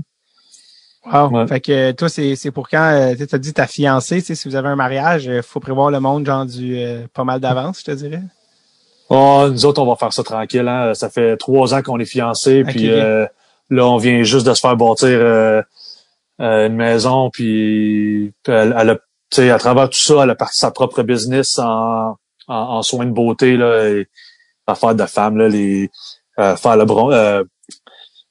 les tattoos pour les sourcils, puis les eyeliners, puis les lèvres, puis tu vois, plein d'affaires, là. Mais ça va super bien. Fait qu'elle a établi sa business depuis 1 an et demi, qui est partie toute seule, puis qui a travaillé pour elle-même, puis là, on vient juste de déménager dans la maison que tu vois en arrière, là. Wow. Puis ça fait 3 mois qu'on est dedans, là, fait que pour là, avant qu'on fasse un mariage, là, ça va prendre un petit peu de temps. On va économiser des sous un petit peu. Ouais, puis je te dirais qu'avec la COVID, c'est pas exactement le moment de dire à tout le monde venez-vous-en, là, tu sais, c'est comme l'inverse, en fait. Non, je pense qu'on va faire ça low profile, s'il faut le faire. Hey man, ça a été vraiment un plaisir, Ben, de te recevoir. Mais en terminant, j'ai eu la chance de jouer au hockey dans la rue en fin de semaine pour sortir de chez nous avec le fils de Joe Roberge, qui est un gars du coin de Repent. Je sais pas si ça dit quelque chose, Joe. Il est humoriste, il faisait fiston, contrat de gars, auteur, il a fait de la radio. Roberge. Joe Roberge. Je connais des Roberges, là, mais... Joe Roberge, ouais, parce que c'est un gars de ton coin, justement. Puis je pense que je comptais, je pense qu'il a travaillé avec Jason Pomainville dans une job d'été ou des affaires de même. Bref, il joue au hockey aussi. Et il me comptait que quand il avait 9-10 ans, t'es Flo. Il était goaler pour son équipe de hockey mineur. Puis le coach est rentré dans la chambre. Puis il a dit, je donne 50$ à chaque joueur ici. Les enfants, là, je donne 50$ à chaque joueur ici. Si Benjamin Brault, l'autre bord, il marque pas 5 buts.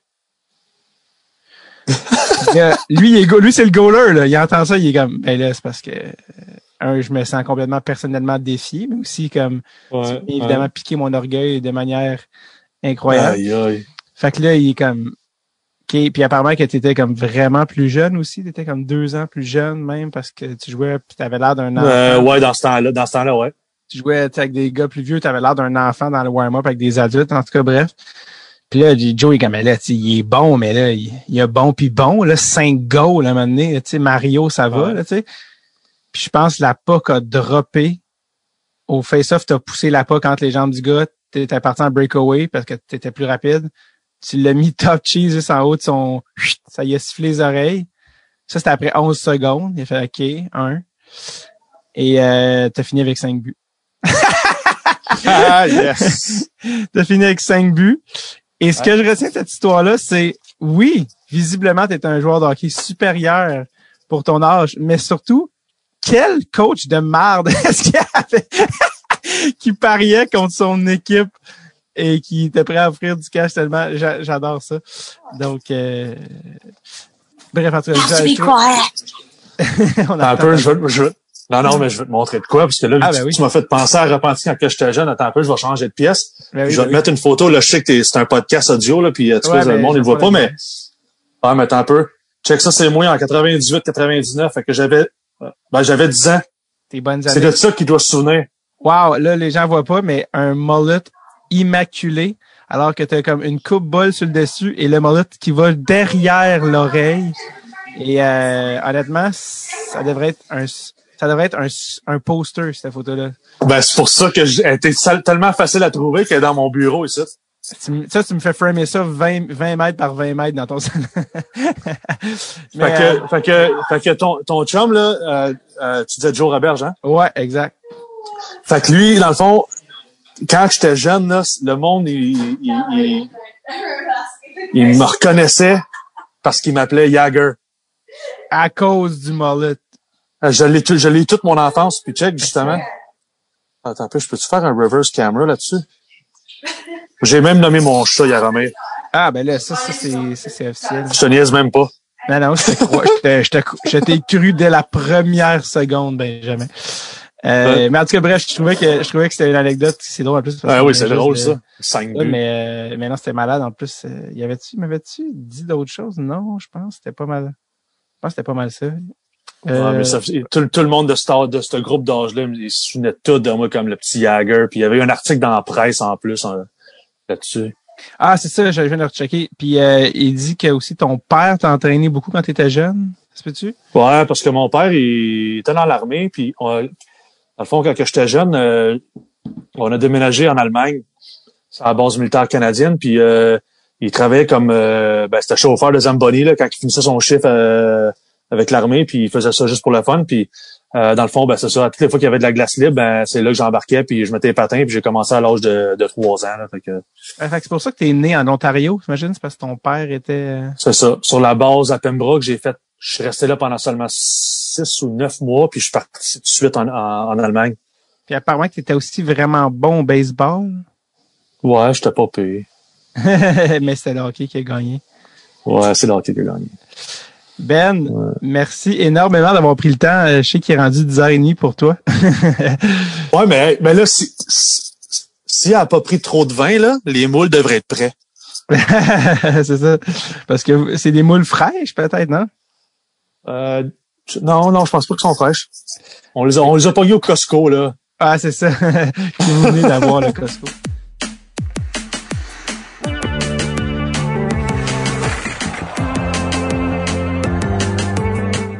Finir un podcast sur une conversation de moule en riant. Non, mais ça coupait pas longtemps après, c'est pour ça. Merci à Ben Bro d'avoir pris le temps de nous parler. Quel homme, quel adulte de grande qualité il est devenu. Je suis content de l'avoir rencontré et d'avoir peut-être cassé peut-être le mythe du petit bum qu'on voit dans Junior. D'ailleurs, qui est devenu Benjamin, celui de Mixmania 1? Ça, il n'y a pas de documentaire là-dessus, mais je pense que ça mérite d'être fait. D'ailleurs, félicitations aussi à Ben qui, le lendemain de notre entretien, a gagné le championnat de la Ligue de hockey australienne, faisant de lui un winner, un champion, et donc le sauvant d'être un échec. Moi, la rire jusqu'à ce que je meure celle-là. OK, bye-bye now. Bye.